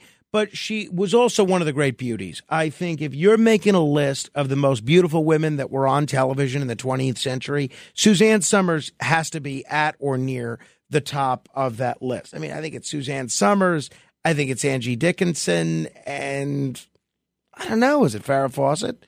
Pamela Anderson? But she was really, I'm sorry to see her go. She seemed like a really nice person. I talked to her a couple of times. I never got to interview her myself, but I arranged several interviews as a producer, and in the 20 or 30 seconds that we chatted before putting her on the air, seemed like a nice person. She did not have an easy time. She had a very tough upbringing. Her father was an alcoholic, and she had a tough time with that. And in spite of her TV fame, I think a lot of people knew her best from the Thigh Master. So I want to wish her the best. Condolences to her and all her family. I don't know what it is. All these great TV stars are passing away. Hopefully, I mean, somebody better check on, I don't know. I don't want to say anyone's name. I don't want to jinx them. I was thinking of somebody, but I don't want to say it. 800-848-9222. 800-848-9222. Here was Suzanne Summers on with Fox News Channel with Laura Ingraham in 2018 talking about the role that Johnny Carson actually played in her career. I read in the trades, I was living in Sausalito, they were looking for a girl, a small town girl who had no idea what she looked like and didn't know who she was, and I thought, that's me. And I got together the $25, flew to Los Angeles to NBC Burbank. Ignorance is great because I didn't know there's a way to do this with agents and appointments. How old were you, 21? 19. 19. I walk in, I drive up, I was in love with Alan Hamill, so I had him pick me up, and I said, I have an interview at NBC. He didn't ask. And he just knew he was going to sleep with me that night. Oh. And I come up to NBC, and why are you here? I'm here for the Dom DeLuise show. Oh, go over there and park over there. So I read, and they said, oh, very nice. We're giving you a call back. I said, great. So I go out to the receptionist. I have a call back. And she said, that's good for you. And I said, what is that? She said, they're going to call you back. Yeah. All right. Well, where do I go? And now I'm her problem. She's irritated. She goes, well, I don't know. Go wait in the commissary, I guess. Words that changed my life. I'm sitting there all by myself like this, good Catholic school girl with my hands crossed. Mahoney, like a good Mahoney. Right. And I can always tell who went to Catholic school by this. Look at this threesome here. And I'm sitting there and I see over there, oh my God, that's Johnny Carson. Oh my God, that's Johnny Carson's coming. He's walking over towards me. He's walking towards me. Hi, honey. And he says, hey, little lady, what are you doing here? And I said, I have a callback, because now I have lingo, right? So then how did it? So this is Wednesday. I handed him my only thing I had, was my book of poetry and one credit. Which Poetry? Was poetry, 1973. My book, on the back, I had my one credit that I was the mysterious blonde in the Thunderbird. So it's Wednesday. In American Graffiti. In American Graffiti. Oh, yeah, of course. And Friday night, I made my debut on television, charged a dress I couldn't afford, $76, which seemed like so much money at the time. And I thought, oh my God, they love my poetry. And I hear Johnny Carson say, we've all been wondering who the mysterious blonde and the Thunderbird is in American Graffiti. And I'm thinking, you were? Because I hadn't seen the movie yet. And the curtain opened. And he just loved me because I was so out of innocent. it. Oh, yeah, you were totally innocent. Yeah. And so he started having me on every month for years. Wow. And my book of poetry became the #1 best-selling book of poetry along with Rod McEwen. Oh, my gosh. You heard Suzanne Summers or Laura Ingraham mention, like a good Mahoney. A lot of people don't realize that was her maiden name, Suzanne Mahoney. Her husband that she's been with for the last 30 years is Alan Hamill. Her first husband, who she was only married to for 3 years, was Bruce Summers. That's where she got the name Suzanne Summers from, her ex-husband. She got together with this guy as, I think, a teenager. I think she was only 19 years old. And she ends up in a relationship with this fellow, and she gets pregnant. And they decide to get married. They're only married for 3 years, and that the rest is kind of history. But that name is not from the husband she was married to for 30 years. It's from more than 30 years, since 1977. It's from the guy that she was married to for 3 years in the 1960s. Isn't that interesting? 800-848-9222. Here she was on Suzanne Summers. Here she was on Anderson Cooper in 2012, talking about the significance and the importance and the role of the Thigh Master in her Everywhere life. you go, do people still mention the Thigh Master to you? They do in front of your studio here. The TMZ guy, who most people, my children's age, think is news. Oh, yeah, I know, yeah. He said he started using it when he was 13 years old. I said, really? Yeah, he said, that's how I got ready for hockey. I don't know. Huh, I don't know. Interesting. I'm not that into sports, so do you use those muscles? But anyway. So there you go, Suzanne Summers, a life well lived, certainly full of adventure, and, I'm going to miss her as a personality, no doubt about it. 800-848-9222, 800-848-9222. My thanks to Christine, our local board op, for her role in accumulating all of that audio, along with anything Kenneth might have done. 800-848-9222. Mickey is in Hell's Kitchen. Hello, Mickey. Hi, Frank. Hi. How are you doing? I just wanted to mention, you said that John Ritter had gotten $150,000 an episode, and she had $30,000. Well, that's what was reported. Yes. Right. I think they should have all got the same. Janet, Joyce DeWitt, Suzanne Summers, and just like I think all the Friends actors, I think they all got paid the same salary. Yeah, well, they negotiated together, the Friends actors, and they went in as a package deal, which was very smart. Suzanne Summers, Joyce DeWitt, and John Ritter did not do that. It was each one for themselves, whatever they could muster on their own. I think they were all equally the same on Three's Company. They were all very, very good. And I love Suzanne Summers. Same here. I just wanted to mention that. Yeah, I agree with you, Mickey. And, it's funny. When she left the show, or shortly thereafter, She and John Ritter did not speak for quite some time, I think close to 20 years, and they were able to patch things up and kind of, bury whatever hatchet existed between them before John Ritter passed away, thankfully. But, they went a couple of decades without speaking. Wow. But, that was a lot more money, though, don't you think, with John Ritter getting that much more Yes, I do. No doubt about it. You could see why there was some bad blood. But, look, Suzanne Summers, clearly she did just fine financially. Right. Thank you, Frank. Thanks, Mickey. Appreciate that. 800-848-9222. Noam Laden is here. We are on X, formerly known as Twitter, at Frank Morano. That's Frank, Morano.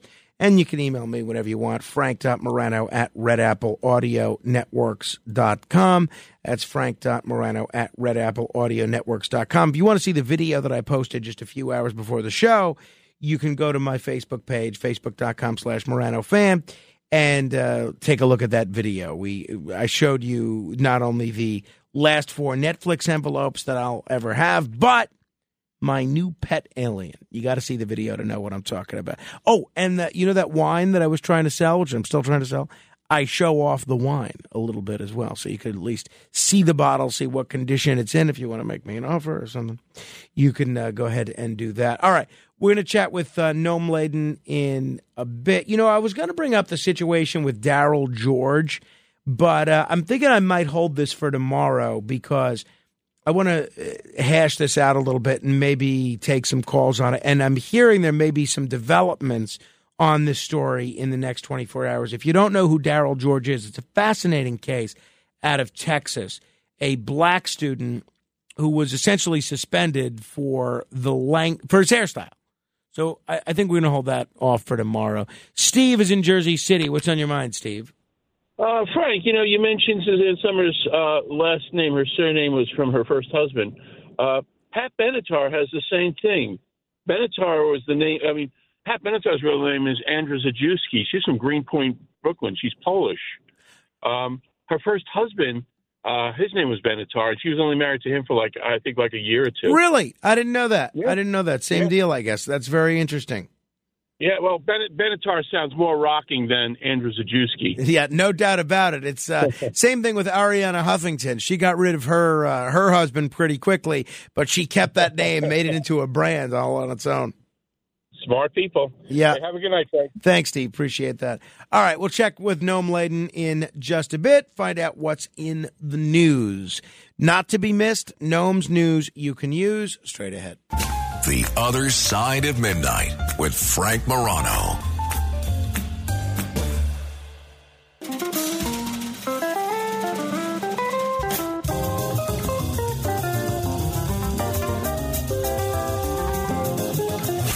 It's The Other Side of Midnight with Frank Morano.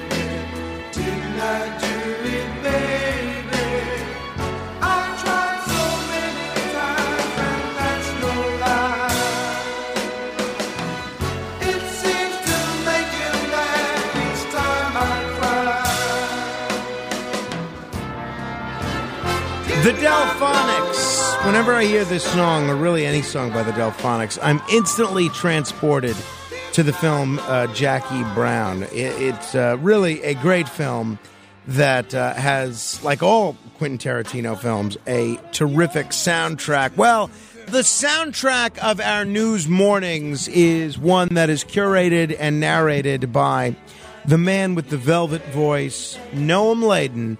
And I will tell you, not one, but two beautiful women in the last week or so have both told me, I just love Noam's voice. And Really? It's easy to see why as we embark upon... Stand by for the other side of Midnight's news. From New York City, the other side of midnight and its affiliated stations present national and international news with Frank Morano and news director Noam Laden. Their summary of the world news and personal comments. Get the rest of the story. So these beautiful women, of course you're going to say that, and I have stories to do. Both married. Yeah. When they see me, though, that's a whole different ballgame. Yeah. So far, none of them have made a comment about your that's appearance. good. All right. But they're very impressed with your voice, I must tell you. All right. Hey, congratulations to you, Frank. Thank you. Netflix is coming back in a big way, right? You're very upset that Netflix had stopped its DVD service. And they just announced that they're going to open brick and mortar stores in 2025, like an all entertainment type thing, offering retail, dining, live entertainment. They'll be called Netflix stores. And initially, there was no talk about DVDs. Would they sell DVDs? If you're opening up a store, you thought, okay, what else are you going to do besides live entertainment, sell food? And I spoke with somebody over the weekend, or I should say emailed, corresponded with them over the weekend, and they told me that, yes, in these first two stores that they're going to open, they wouldn't tell me where they're going to open them, but the first two stores which will open in 2025, so you have to wait a little while, yes, they will sell DVDs. Oh, interesting. Yeah. But, see, it still doesn't do anything to assuage my agony over what I thought was a really great service, being able to pick almost any movie you want and then have it mailed to you, keep it for as long as you want, and then just send it back, all for the same monthly fee. You watch 2 movies, you watch 40 movies, it's the same fee. That was the brilliance of this service. That's not present. No, they did not. I can go back and ask them that question, but it didn't sound like it. No. But at least there's a DVD element to this. I was talking last hour about how Best Buy is doing away with their DVDs, and they're really just trying to kill off a technology which works fine for those of us that like it. Yeah. Well, I think that, of course, I don't have to tell you this. Most people don't have DVD players anymore, and they just don't use them. So it doesn't make a whole lot of sense to make them. Now, overseas, the market is still pretty healthy, actually. So I don't know what's going on with Netflix in the overseas market. This is why America is falling behind. You see, because the rest of the world recognizes there's nothing wrong with this DVD. Let's not replace it with a smart television that doesn't work when the internet goes down. Well, that's the problem, of course. Yes. And it happens a lot. Internet goes down. Absolutely. I had it for like 2 or 3 days. I had to wait for them to come fix what was wrong. Not me with my DVDs. Not me. I didn't have a DVD player. If I was you, I would have been able to pull it out and watch TV. Let me know next time. I'll invite you over. I have a pretty good collection. I got all the John Wayne movies on DVD. You do? Oh, yes. Okay. I'd like to see the John Wayne movies. Yeah. You talk about the fall of America. You lead me very nicely into my next story. High school student scores on ACT college admission tests have dropped to their lowest in more than 3 decades. Some of this may be tied to COVID. These are the students who grew up with COVID. They missed out on a year or 2 years of being in class and school. But that's not all what it is. They said that most of the students that showed up to take these classes were not to take these tests were not prepared in a way that they should have been. And the trend has been going in that direction for a while, but the scores were the lowest 30 years the last time those scores came out, when the official scores came out about a week or 2 ago.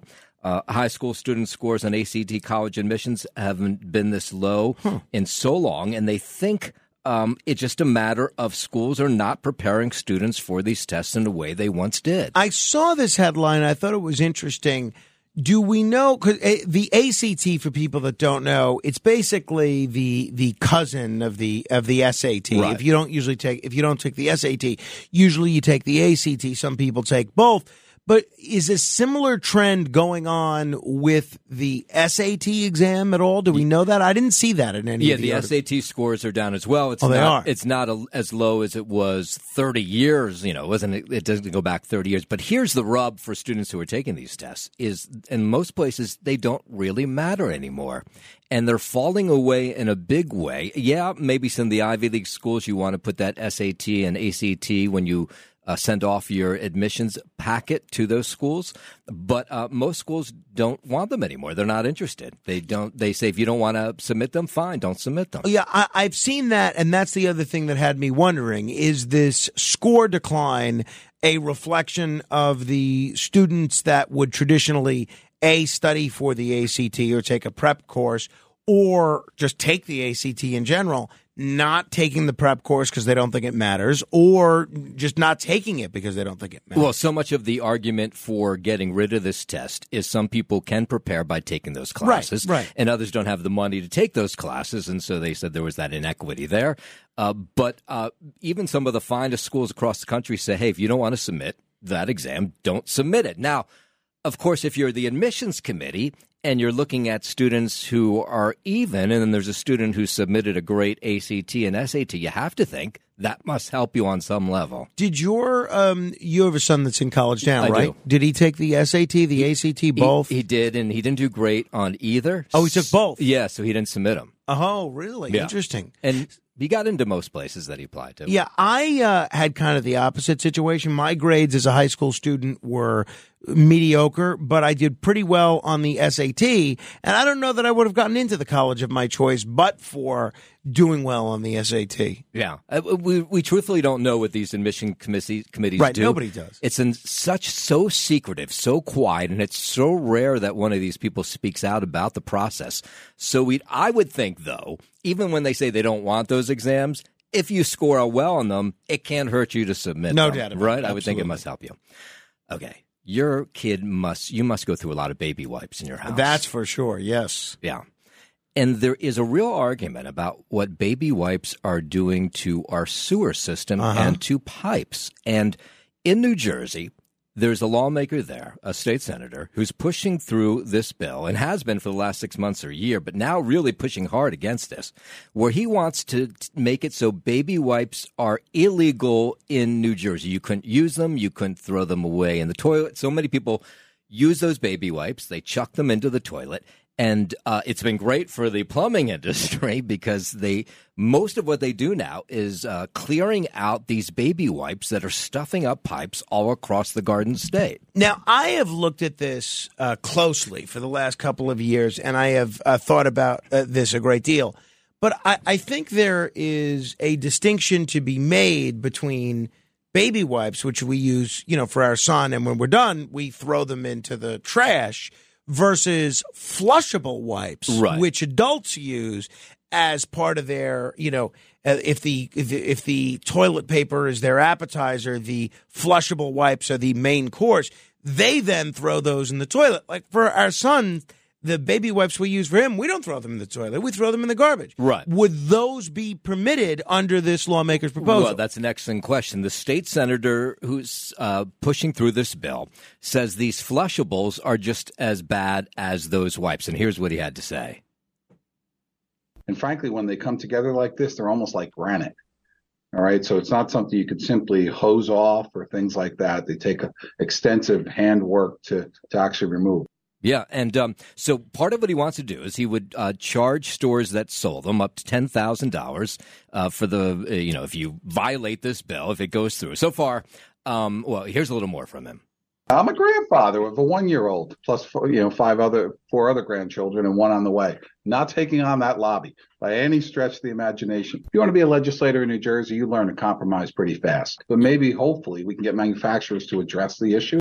Yeah, so the issue is that these sewer systems are so old, especially in New York, New Jersey, Connecticut, but probably for the rest of that nation, they can't handle this. It turns into granite and stone. But Frank, people in New Jersey like you who have kids who like using those flushables, which apparently really are not so great. But I want to be clear. I don't use the flushables. Okay, you use the wipes. We just use the ones that you throw away. Right. So the flushables apparently are not so great. But people in New Jersey hearing about this bill that they essentially would ban them had this to say.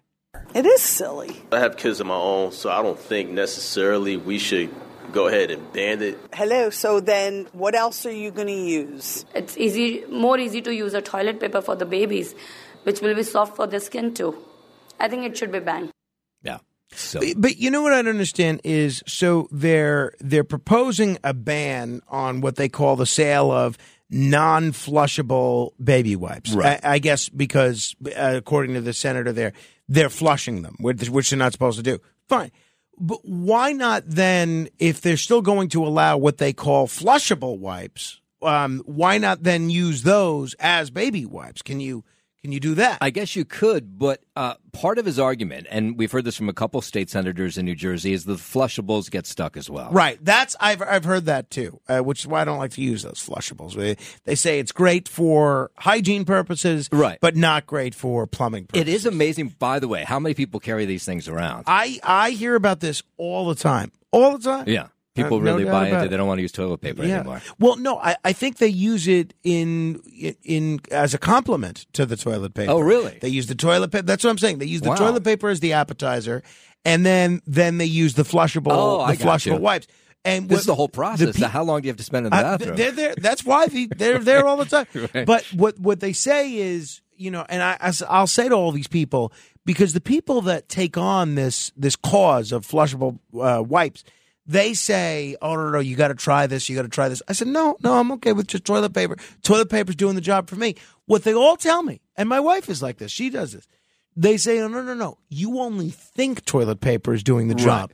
Right. Once you start using these, you'll see how clean you're really getting. Really? That's what they say. All right. But is it worth, clogging all of our pipes? I don't think it is. Maybe we just need to set up a bidet in every, toilet and every household and every restroom. Now you're talking. Yeah. Out with the ACT, in with the bidet. Yeah, exactly. All right. Well, thank you, Noam. And now you know the rest of the story. Matt, why do you always look surprised when we cue you for an audio clip? You look shocked, like you can't believe somebody would point to you for expecting audio. It's not that. It just ends very quickly. It does. All right. I mean, I don't know that I would say that was exceptionally quickly. He was here for 12 minutes, but I was quickly with getting it off. I mean, it's there. It's not like anybody would have known if you didn't bring it up. Very good. All right. No, it's just the look on your face. You look shocked. It's the look of surprise. It's all good. All right. 800-848-9222. We're going to do 15 seconds of fame in just a bit. Speaking of my son Carmine, he is obsessed. I've talked about this before, with ceiling fans. He loves ceiling fans. We went to my sister-in-law's yesterday. He knows where all the fans are. We haven't been there in months. He still knows where all the ceiling fans are. He runs to the ceiling fan in the kitchen, and he just looks up and he says, on. He points to it, and I'll turn it on.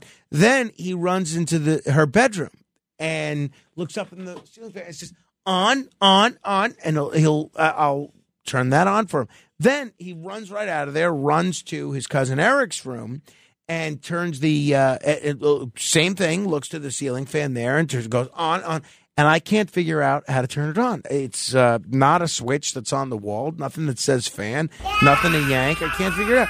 And he just stands there. He just stands there and looks at the ceiling fan. And I'm so glad we don't have a ceiling fan, because he would just do nothing but obsess over the ceiling fan. He would demand it's on all the time. When we go to someone's house, if they have ceiling fans, obviously the ceiling fan has to be on. But when we go to our neighbor Deborah's house, for instance, he finds the closed doors and he'll stand outside the closed door, making clear he wants to go into that room. And he says, check, meaning he wants to check if there's a ceiling fan in that room and if it's on. When we go to my dad's house, first thing he does, goes to every room that has a ceiling fan and makes sure the ceiling fan is turned on. My mom, same thing. The kid is obsessed with ceiling fans. Why do I mention this? Well, his second birthday is coming up, and my second cousin, Deanna, weaseled her way into that invitation, even though she demanded their $25 back. But anyway, his second birthday is coming up. Carmine's second birthday is coming up. And I thought it would be fun to do a fan-themed birthday party. Fan decorations, fan games, fan snacks for all the kids.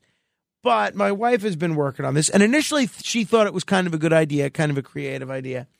It turns out there are no ceiling fan-themed decorations, and very few ceiling fan-themed anything for children, let's be honest. So I've been trying to do some research to figure out things that could make a good ceiling fan-themed birthday. So far, we're not having a lot of luck so far. So it looks like we may have to do a car-themed birthday party, which there is a lot of stuff for. There's decorations, there's games, there's all sorts of stuff for cars, which he also likes. He loves playing with his cars. He'll sit there for a half hour, 45 minutes, he'll play with his cars. We went to the library. We took him to the library last weekend, another rainy Saturday, and he wasn't interested in any of the books at the library, even though he likes books and reading at home, especially when that means postponing his bedtime for a few minutes.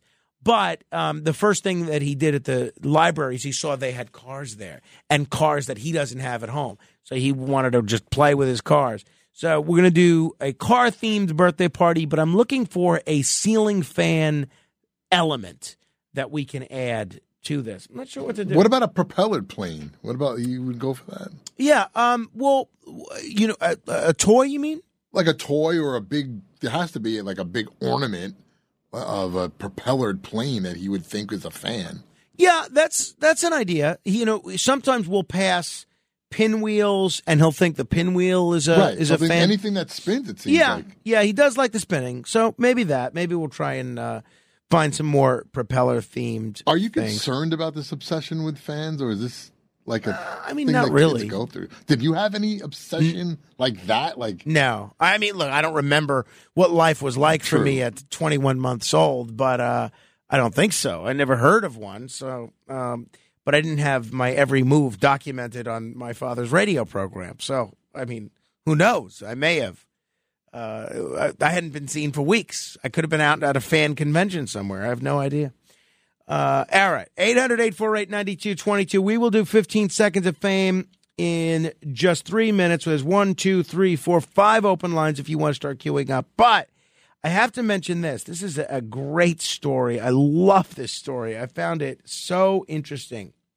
What are the chances, if you have a fair coin, meaning heads and tails, what are the chances that that coin will land on either heads or tails? Matt Blaze? I'll say 1 out of 2.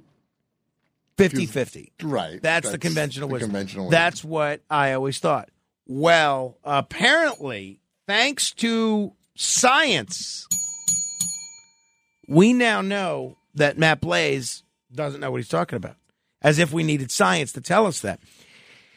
The chances of flipping a coin and having it land on either heads or tails are not as equal as you think. Scientists have discovered, this is important for you if you're a gambler like I am, scientists have discovered that there's a natural bias that occurs when flipping a coin. Researchers at the University of Amsterdam were hoping to get an answer to the question, if you flip a fair coin and catch it in hand, what's the probability that it lands on the same side it started? So a team of experts flipped coins 350,757 times and discovered that the side that was originally facing up came back to the same position 50.8% of the time. So while just over 50% seems insignificant, the researchers said their findings are overwhelming evidence for a same side bias. So if a coin starts heads up, it's more likely it will land heads up and vice versa. So the lead author of this study said that while it might not seem like a significant advantage to many, it's more evident in the gambling world. I'll say, I wish I could figure out a trend like this on Baccarat. Well, actually, there is a trend in Baccarat because of the rules, but that's why you got to pay the commission on the banker bets, but that's neither here nor there. If you bet $1 on the outcome of a coin toss 1,000 times, knowing the starting position of the coin toss would earn you $19 on average. That's more than the casino advantage for 6-deck blackjack against an optimal player. So that is very interesting. The study's findings showed compelling statistical support for the bias. So I think it's really interesting. All right, so I have a quarter here. George Washington on it in 2022, relatively new. And Maya Angelou was on the other side. Isn't that nice? So heads is George Washington. I'm going to flip this now and catch it in my hand and see if it lands on heads or tails. Ready? Okay, I'm flipping it now. Up. Tails. So it goes to show you this study is for the birds. Means nothing. All right, 15 seconds of fame straight ahead.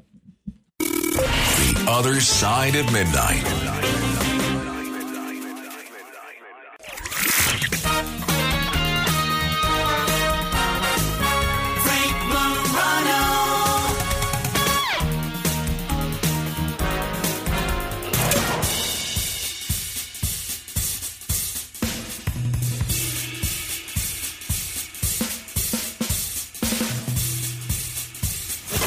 It's The Other Side of Midnight with Frank Morano.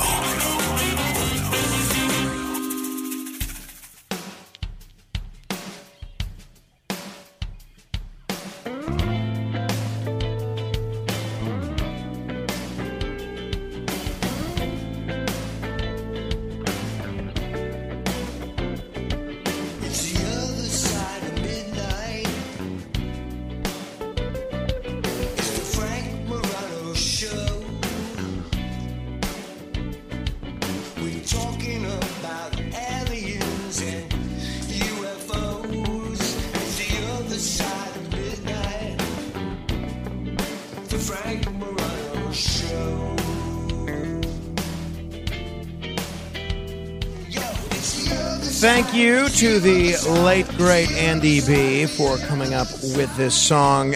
Tomorrow, we've got some interesting guests coming your way, and the mail. Donovan Tildelsky is going to be here. Donovan Tildelsky has a fascinating story. He is a Paralympic champion. He's a blind person. And he has participated in the Olympics.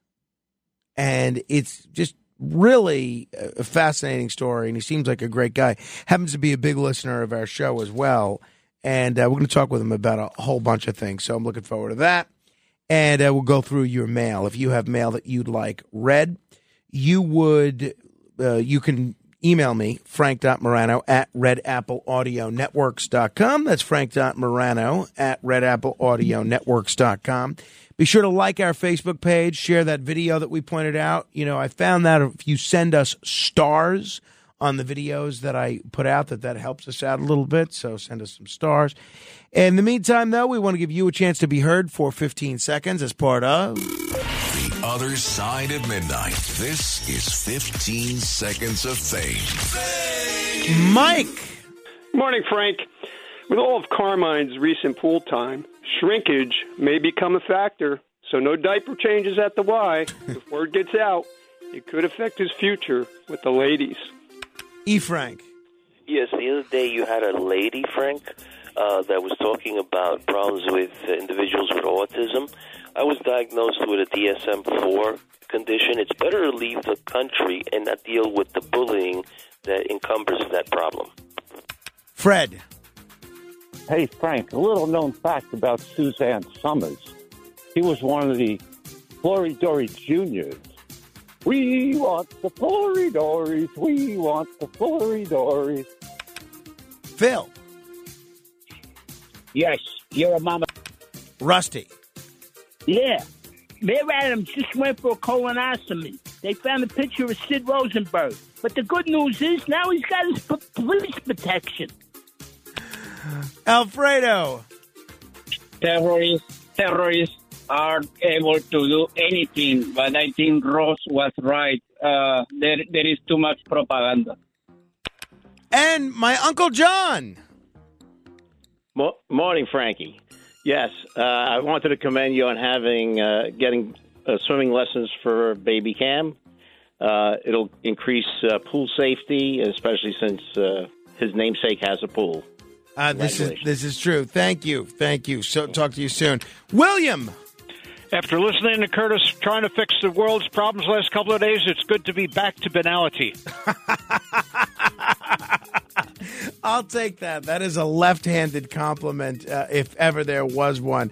Actually, I don't know that there was any hand in that compliment. I'll certainly take it, though. Thank you, William. I appreciate it. It's very funny.